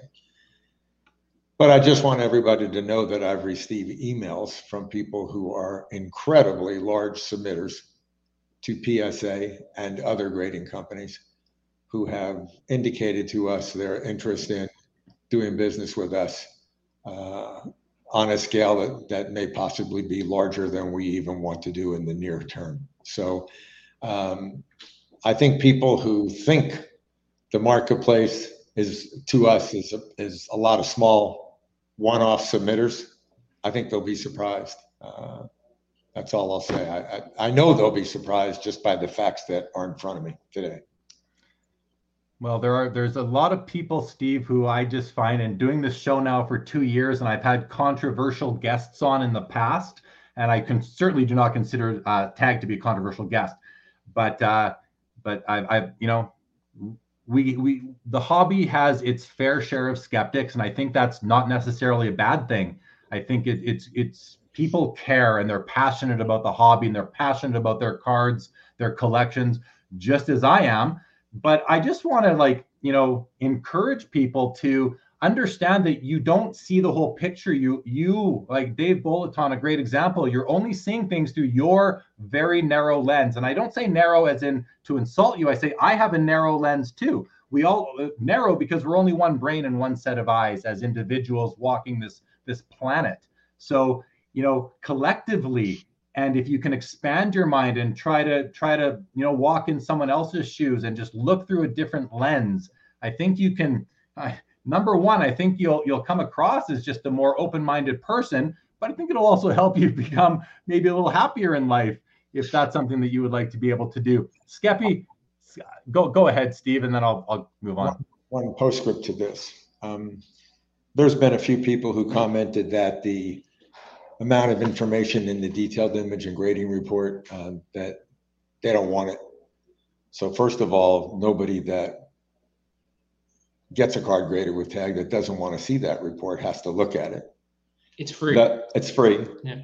The fact that it's available to anybody that they might sell the card to, if those people feel the same way as a buyer that this person does as a seller, they're not going to look at it either. So no harm, no foul. What this person is saying is not only that they don't want to see that data, but they don't want the buyer to know whether that card has appropriately acknowledged all the defects. That's a person who's not saying credibly that the information has no value. What they're saying is the information is so valuable, I'm afraid if my buyer gets it. And so I would say that that's not credible. It's not good faith. If they're correct and it has no value, then the buyers won't want to see it either. So don't worry about it. We're not offering anything that will impact on you or your buyer. I just wanted to put that out there. Appreciate that, Steve. Skeppy says, even when Jay Lee, that's me, even when Jay Lee gets angry, he's the best. I haven't seen him change color like that since he was struggling with the spicy Pringles. You've been with me a while, Skeppy. That's a long time ago already that I was eating Pringles during a late show one night. Jordan Rivers says, tag should join direct with Fanatics. Hey, interesting comment. There's lots of things going on in the hobby right now. We have Eddie from Investacard in the audience. Eddie, good to see you. We are live, which is his famous catchphrase. Fact Sake says, if I crack your slab and resubmit the card, is it fair to say it will never get a higher grade, possibly lower due to handling it? Who wants to take a crack at that question? I do. The answer is we haven't decided what the answer is, and it's very high on our list. We have the branding of tag and its capabilities to provide consistent grading. We have the unfortunate circumstance that somebody's victimized in the hobby and they buy a raw card that has been previously graded and they don't know it. We have the situation where the card comes in and gets regraded and gets a lower grade. We have the situation where the card comes in and gets regraded and gets a higher grade. There are a lot of variables. So the questions for us that we're currently going through is which of those scenarios ends up paying, which of those scenarios gets the card back without it being slabbed, which of those scenarios gets a slab card back, what grade do they get, the first grade or the revised grade? Can you only get the lowest grade between the multiple times that it's been graded to disincentive the market from trying to grade shop? All of those are on the table. We're aware of the issues and they will be addressed soon. I think, okay, and I just want to take it one step further if I can, Steve. Can you just speak to, and I know from talking to you and when I was there in discussions that, one of the things that you're trying to solve for, that TAG is trying to solve for in the hobby is that, and it came up earlier tonight, people will keep on resubmitting the same card to a certain grading company until they get the grade that they want. And I think what FactSafe is really getting at with this question is, will somebody be able to send a card back to TAG over and over again until they finally get that elusive 975 or whatever the hobby ends up pegging as that elusive number? Yeah, the only way they could get a subsequent or a resubmitted 975 is if the first time they submitted the card, it was at least a 971 or a 979. So our variances are small. To us, the issue is not being able to upgrade the card. It's we don't want to acknowledge that our system is not consistent. And secondly, we don't want to make money off the back of people taking the same card and paying 3, 4, 5 times to get it graded. Some companies love that resubmission revenue. I mean, it's a dream come true. We don't want to make that money. We want to grade it once, tell you that's the grade, and we want you to be happy with the grade. We'll give you all the transparency. So there's other ways to make money than get somebody out there to keep paying you to grade shop. It's just not our style. Grade shop. I like that terminology for sure.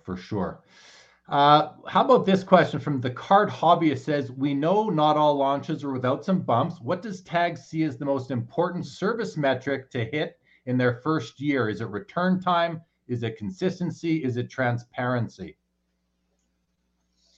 Boy, that's a tough question. We meet regularly, the management team. We have conversations every day with the developer. This is part of the conversation. What are the objectives, both from a system standpoint and from individual component standpoint?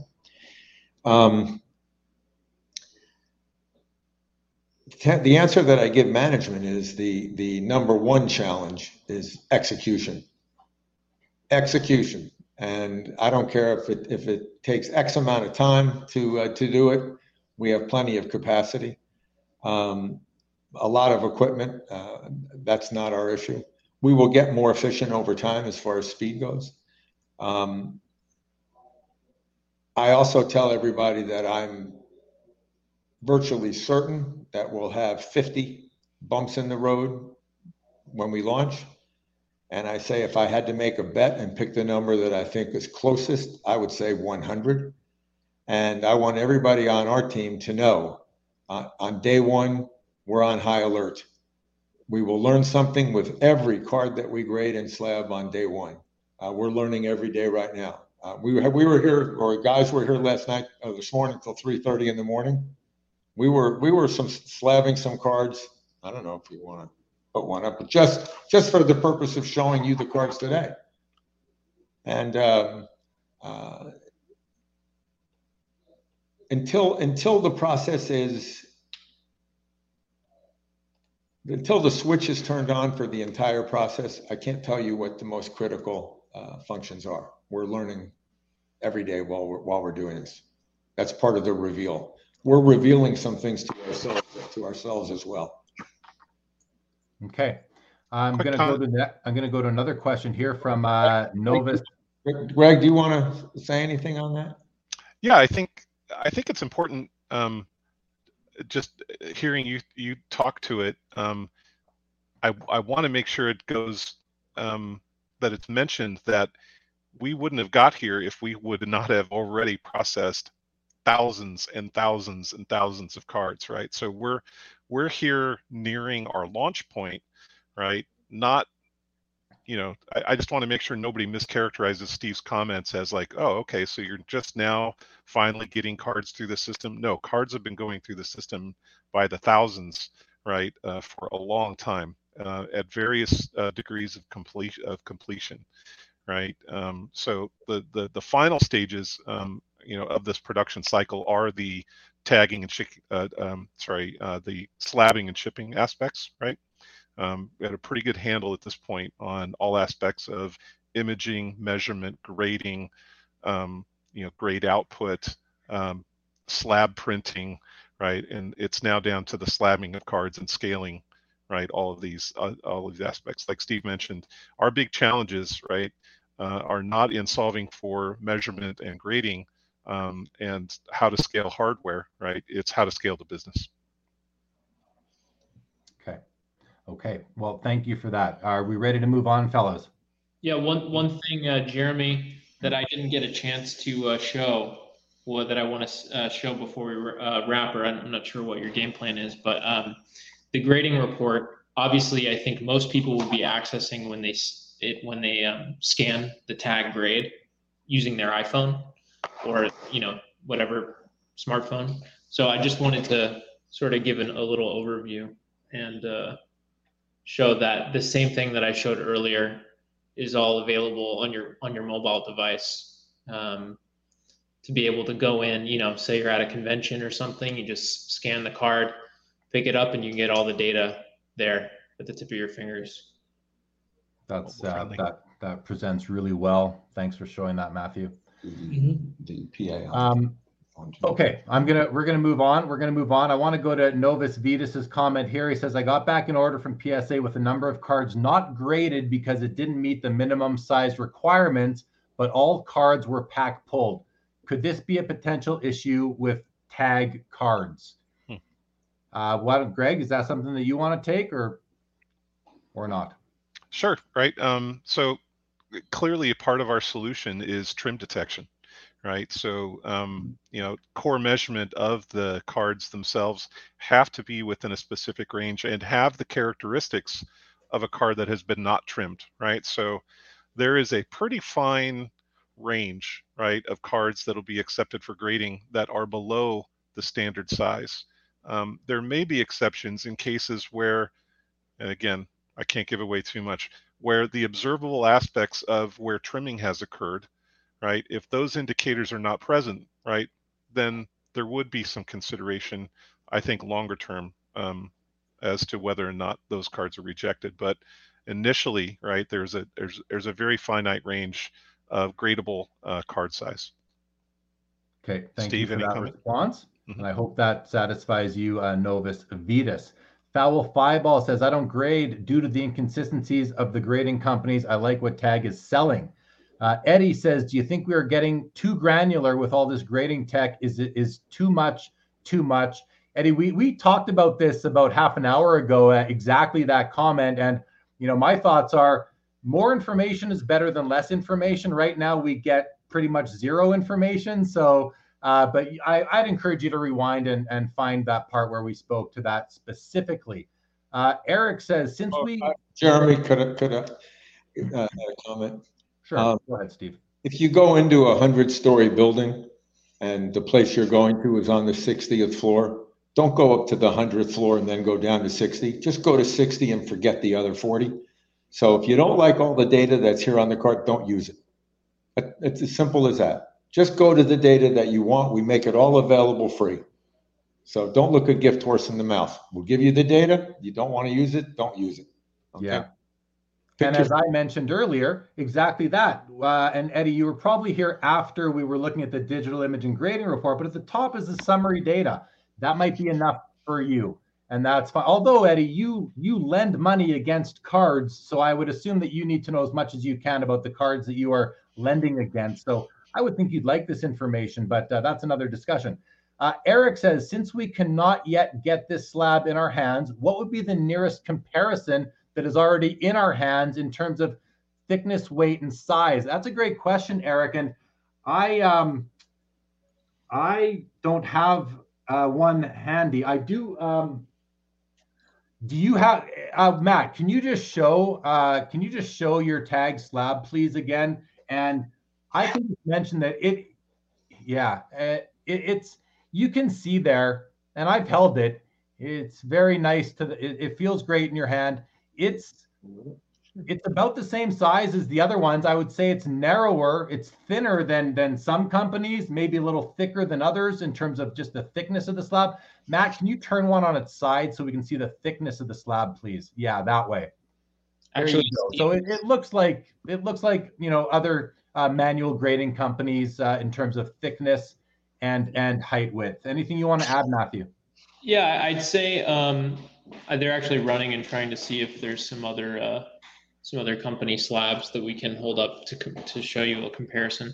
But we did. I think Mark mentioned on the last show, we did a study and we wanted to take a study group, a focus group, and we wanted to find what are the things people like best. And here, are we allowed to show other? Yeah. So you can see here's a PSA, Beckett, and who is this? CSG. Actually. Yeah, put yours up against it and just hold them all in a brick and let's look at the width and put them all together if you can, Matt. Stack them and just hold them up. Can you stack them on top of each other, all four, and then show us the side view of that, like a hamburger almost? Yeah. Stack all 4, please, with the tag on one end. So And make sure they're flat on the bottom, so they're all. Yeah, level them out. Hold that up sideways. And which one is the tag slab, please? The clearest one. Okay. Okay. And just there you go. Yeah, and I mean, I don't know if you can tell on the screen, but this one is a lot clearer than the others. So it's a little shorter than 2 of them, and it seems the thickness, it seems to be about the second thinnest in depth. Is that right? Yeah, I'd say so. Mm-hmm. Angle it a little bit more toward just there, stop right there, and come down a little bit, please. So tag is on the far left. It looks to be a little bit thicker than I think PSA is behind it. Maybe a little thinner than that Beckett slab. That's a third one. And then you have CSG on the far right, I believe. And it may be very similar to that one. They're all flat, and it's shorter than the PSA slab, a little bit taller than the Beckett slab, from what I can tell. Yeah, let me show you this. They all it's pretty cool when they stack.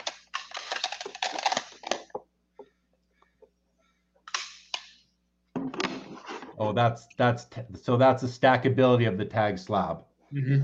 Yeah, that's something that people really like. Okay, thanks, Matt. I'm going to keep on going, okay? Sure. Justin Vick says, I was worried about the concept of tech grading as far as magnification, but these guys have addressed my concerns via the NHODs, the non-human observable defects. And Justin, when I was preparing for this episode with them a night or two ago, and you know, it was mentioned again today, that's what really sticks out to me as bridging that gap. So we're on the same page there. Noonan Cardboard says, if someone has a high-end card, they want it tagged, but they want it in a PSA holder because all their other cards are in PSA holders, would you tag the card and send it back raw? Steve, that's a question for you. I'm not contemplating doing that, no. Okay. Thank you for that. Skeppy says, are the cards, the tag grades, are they marked to know that you've seen it before? Do you mark the cards? You mean physically mark the cards or digitally identify the card? I think the simple answer, Skeppy, is that no, they do not add anything to the card. They do have the fingerprinting technology to be able to tell if they've seen it before. Greg, simple as that? Yeah, you had the answer right. There's obviously, we would never apply any aspect. We wouldn't apply any changes to the card surface or anything like that. It's all done through kind of forensic observation. Thank you. Richard says the main driving point of tag is consistency, something no other grader can truly offer. Studio says, you're based in the USA. How is grading from Canada going to unfold? Group submitters, etc. Any insight into how international grading will roll out, or do you want to save that for episode 5 when we talk about the future? The only comment I'll make is that we want to be in that market. We're aware of the cross-border nature of the business.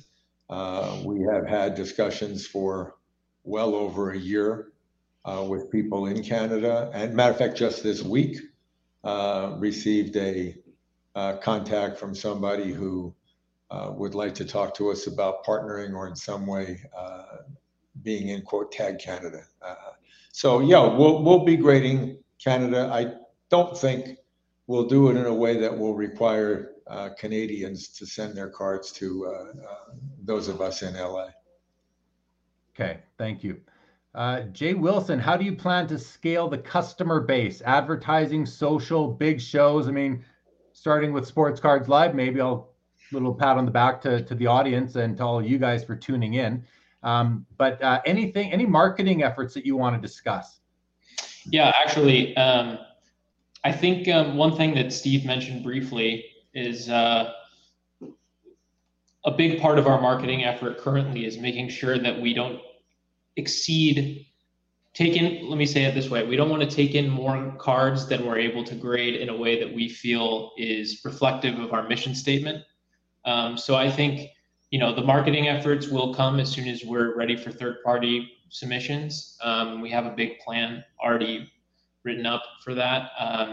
but we want to do this in the right way, and we don't want to take more cards than makes sense. We want to scale properly. Appreciate that. Okay.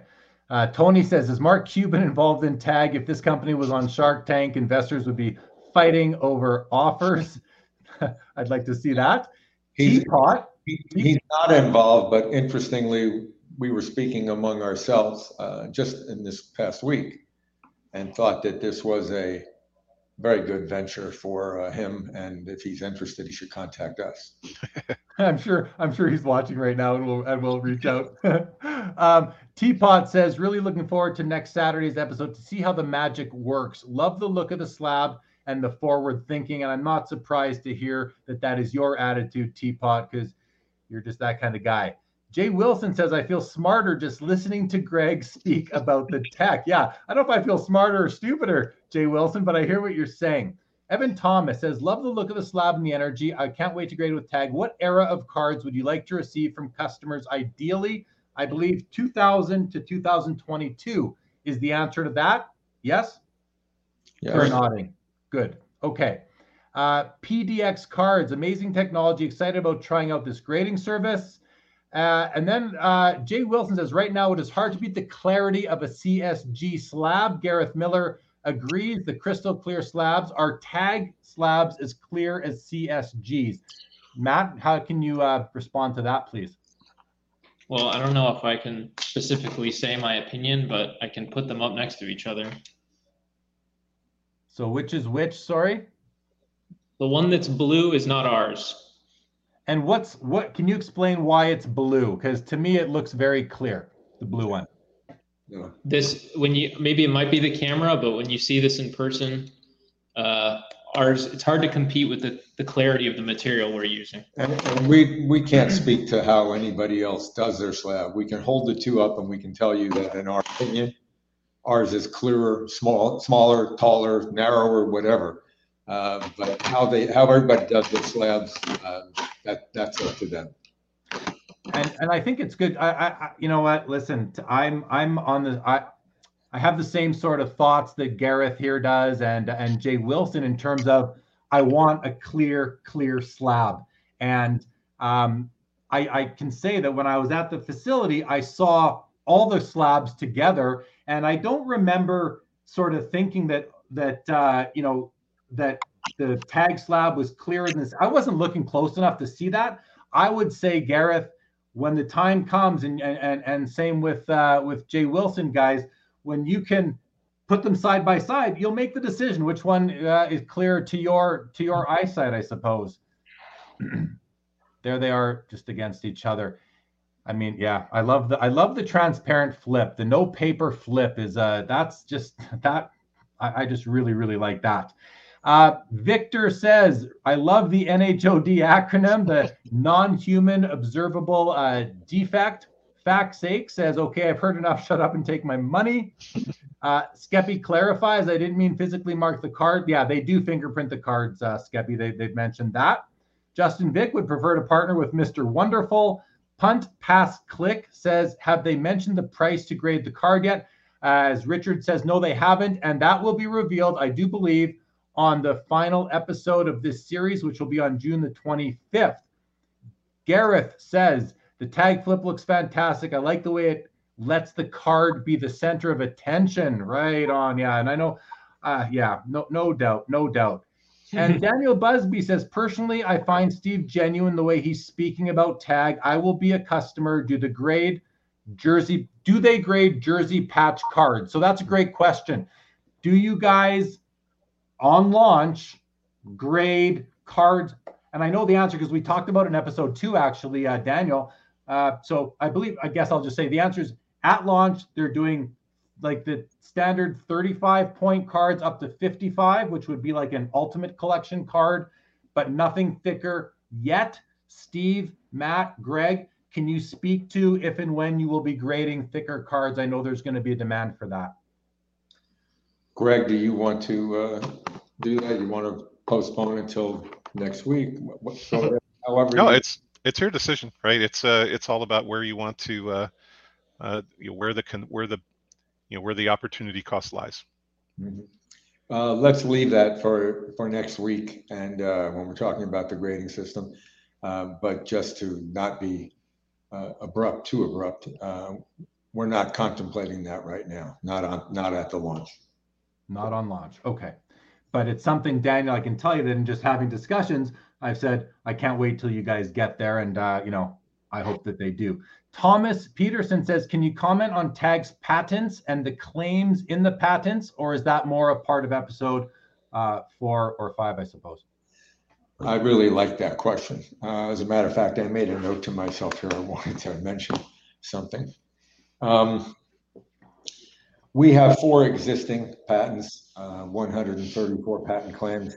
I think our first patent was filed in 2015. I think it was ultimately awarded in 2017, and we have 4 total. We recently filed a continuation patent and a new patent with a combined 75 new patent claims. We're in the process of adding to those claims now. I suspect there will be over 90. And the note that I made, why it had to do with patents, is because earlier you or someone had mentioned Fanatics. And I'm so impressed with Fanatics. I think that everything they do with an eye towards being the most prestigious, doing it the right way, having an integrated plan, being true to their plan. And you can read the plan. I mean, it's so apparent. So their recent entree into, or announced entree, it took a while to do it, I'm sure, into the college, high school, the non-professional athlete market, the NIL type of transfer portal, all of that. I think they have 100 plus schools, colleges involved. I love that. In fact, we had talked about that for a long time. Not in the same way that Fanatics is doing it, but we have patent claims pending that deal with those same variety of cards. And we have patent claims pending that deal with the aspect of how those cards get into the market. So my compliments to Fanatics. I think that they're doing a wonderful job in advancing their business strategy as I can see it. Greg, anything you'd like to add regarding patents? Yeah, thanks.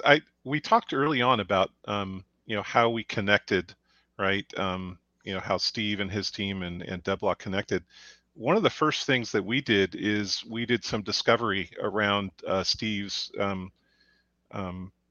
patent portfolio. And I can tell you, as somebody who has authored many patents and been granted many patents, claims on many patents, that we were astounded at the coverage of the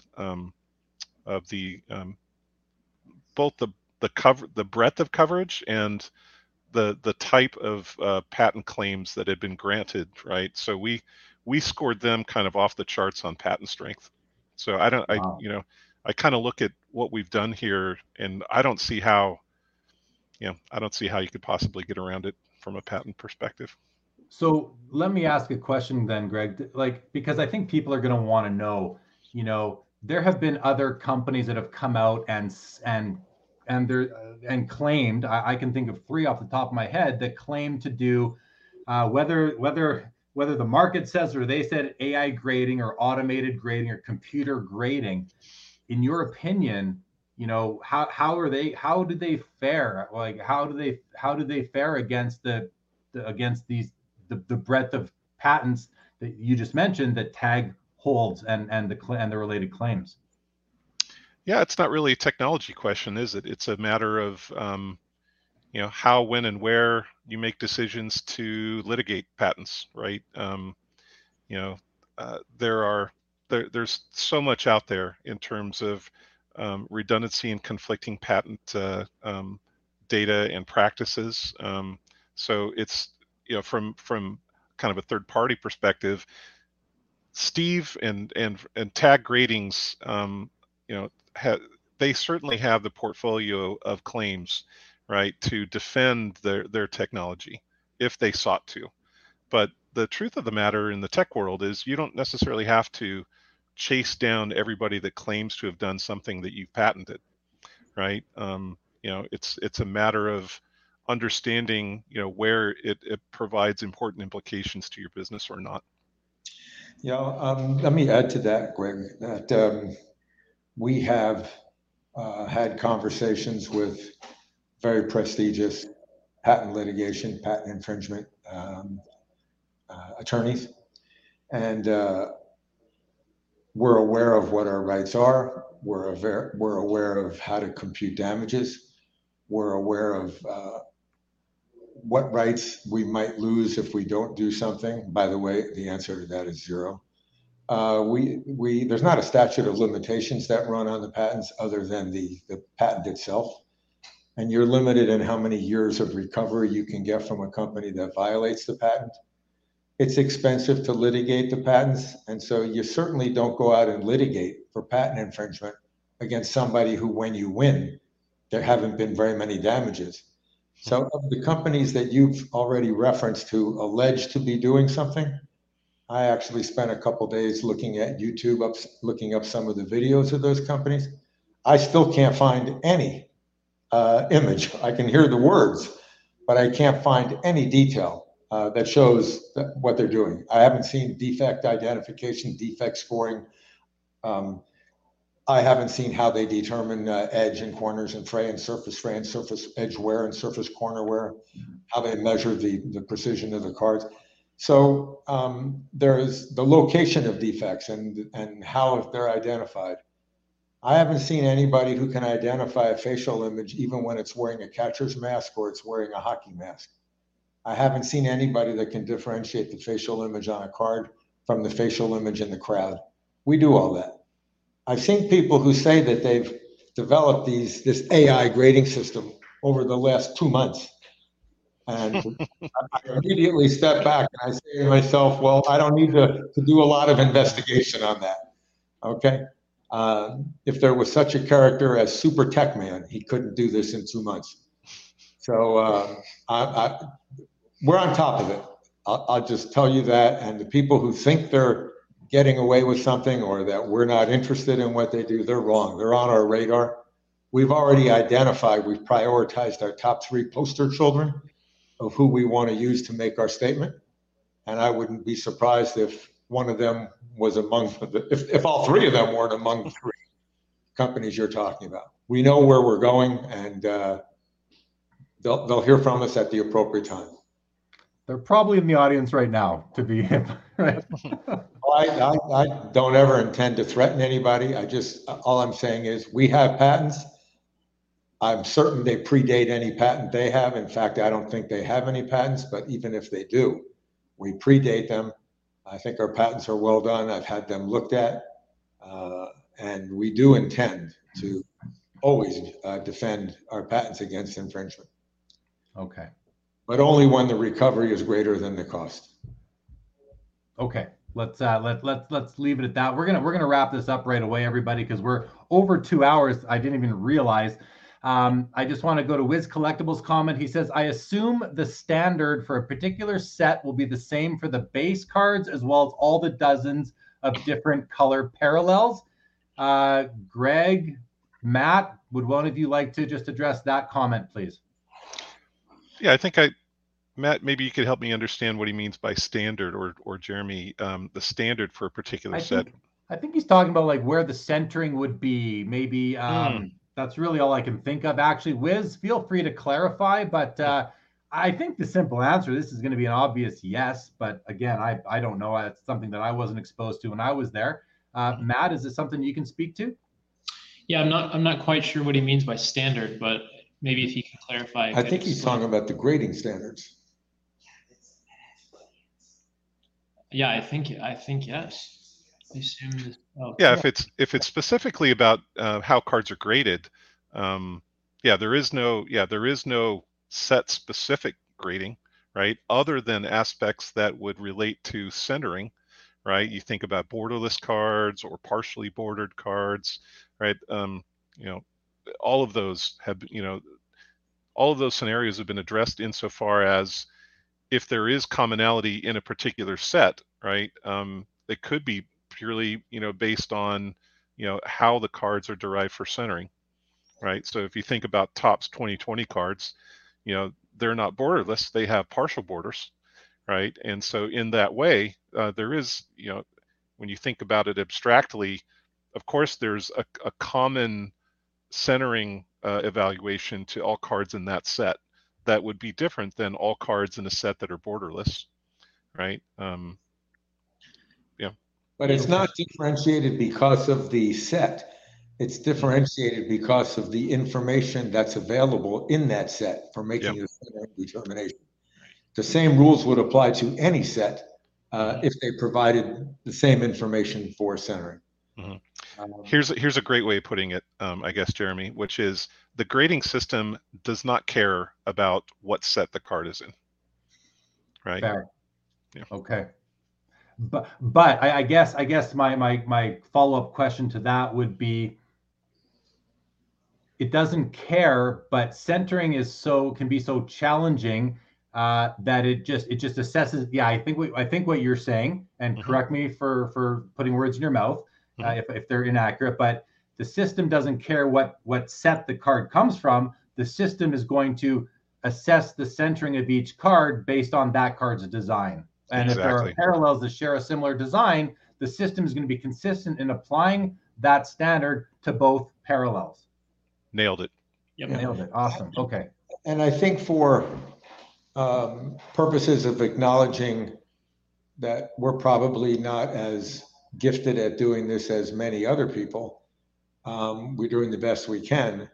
The companies that take 2 months to develop their technology, somehow they figured all this out. And I'll tell you, we spent more than 2 months just on that question. Just on that one question, centering borderless, markerless cards. Yeah, well, it's something that requires attention. So yeah, glad that you did that. So kudos to the people who do it so much faster. Greg, did you want to jump in? Yeah, I was just going to say, right, if you think about, even the history that precedes DebBlock's involvement, right, this is a system that's been under development for 10 years, right? So this is a system which has been constructed based on years of experimentation, even long before we were involved, right, in the development of the system, and the planning and scoping and understanding what types of measurements were important, and the vision for the framework of how scoring occurs, right? Roll-up grades and roll-up grading of various measurements.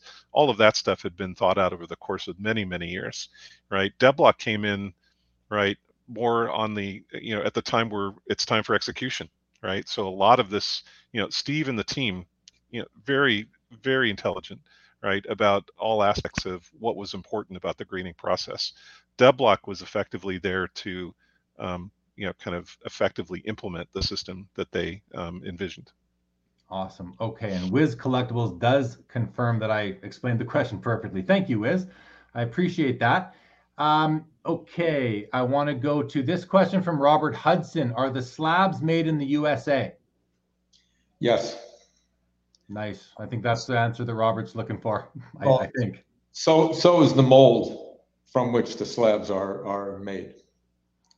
Wow, even a step further. Okay, awesome. And then Jay says, anyone that invests in the sports card market needs their head examined. Jay, I don't like to tolerate insulting myself and our audience, so please keep your comments to yourself, because I take that as an insult that I need my head examined. So I'm not going to tell you that. Justin Vick says, I had my head examined. Doctors confirmed it was round. Okay, guys, thank you. Listen, I always find with whoever my guest is on the show, wrapping up always takes longer than I intended to. So I'm going to start off by thanking the chat, thanking the audience for all of your comments and questions, including the challenging ones. I think it's important that we flush these things out, and this is a great platform for TAG to be able to do that. I also want to offer to Steve, Matthew, and Greg any final comments, anything that you'd like to leave us with. And then when you're done that, we will go back to the chat, final comments, and then I'm going to end the show. So I'll put it up to you, Stephen Matthew, first. I just want to say if you're viewing, you're a viewer now and you haven't checked out episode 2, we did go over in much more detail the processes in which we allow people to submit. We send out free submission kits with free supplies to really make it safe and secure. We also pay for shipping. So we think that it really makes it a painless process to send cards in. Another thing we went over were the slabs themselves in greater detail, including the materials we're using, the UV curing of the data onto the flip. We went over the security aspects, like on each card we have a proof authentication seal that you can scan with your iPhone and immediately authenticate the slab. So check that out in episode 2 if you haven't already. I think we added 460 emails to our website, people who signed up. So we encourage everybody and welcome everybody to come to the website. We're adding content all the time. We're keeping everybody current on what's being discussed on these episodes and more information with respect to that. So check out the website, taggrading.com. Greg? Yeah, I would just, I share your excitement, Jeremy, about seeing this solution come to market, probably for, slightly different reasons, right? As somebody who has been solving endless numbers of challenges to get to where we are today, right? Seeing things like a slabbed card, right? I'm terrible in analogies, but you can just imagine a process that began 3 years ago, and now seeing a slab card that looks as fantastic as it does, and seeing the detailed grading report, right, as fantastic as it is, distilling, like I said, thousands of bits of information into a very digestible form. Again, hats off to the team, and really excited about seeing us take it into public. All right, thanks guys. Go ahead, Steve, you're going to jump in. I was going to say that to us, this is... Hold it a little bit to your right, please. All right, okay. That is like a parent looking at their baby for the first time. That's what that is. That's beautiful. Well, congratulations on the birth of your baby. Okay, I'm going to run through some final comments, guys. Hang tight, and then we're going to end this. David French says, I've watched about 60% of all these interviews, but I haven't heard the synopsis of what TAG does different than the rest. David, I just don't think I can help you. If you've been watching and you haven't picked that up, watch them again. Not much more I can do to help you with that. Eddie says, great info tonight, guys. Good luck on your new venture. Thank you, Eddie. Frank Schneider, love the slabs and impressed with the men behind them. Can't wait. Jay Wilson says, love the episodes. Great information. The breaking point will be the cost per card. Episode will make me smile or cry. I don't have much insight into that. I think you'll be smiling though, Jay Wilson. Justin Vick, great trilogy of episode. Can't wait for episode 4. Thank you, Justin. Todd McDonald, amazing technology. Love the look of the slabs. This is such a big step forward for the hobby. Troy is still here, says great episode. Jeremy and Tag people, thanks so much for the live stream. You are welcome. Skeppy will get into supply chain in episode 5. Vintage Card says some cool ideas, but like all new grading companies, I'll check back in 2 years before I consider using them. And that is definitely your prerogative, Vintage Collector. Dave says, great card report, looks nice and is great. A buyer can see what defects exist when looking at a card. Yeah, boom, exactly. And Steve Foley says, well done as always, Jeremy. Steven Group, you've set the bar high. Thank you. More thank yous from Facts Sakes, Brian Adams, and Daniel wants to know if I'm doing an after show. I am not. I am still recovering, so I am not doing another one at this point in time. Okay. That's it, everybody.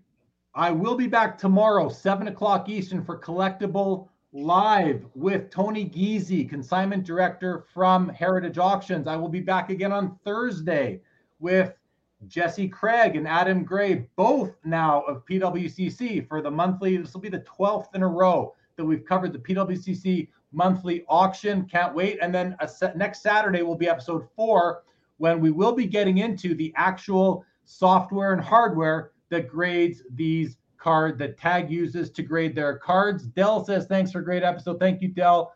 And Ryan Libby, how much can I buy that Tiger card off you for? What a beauty.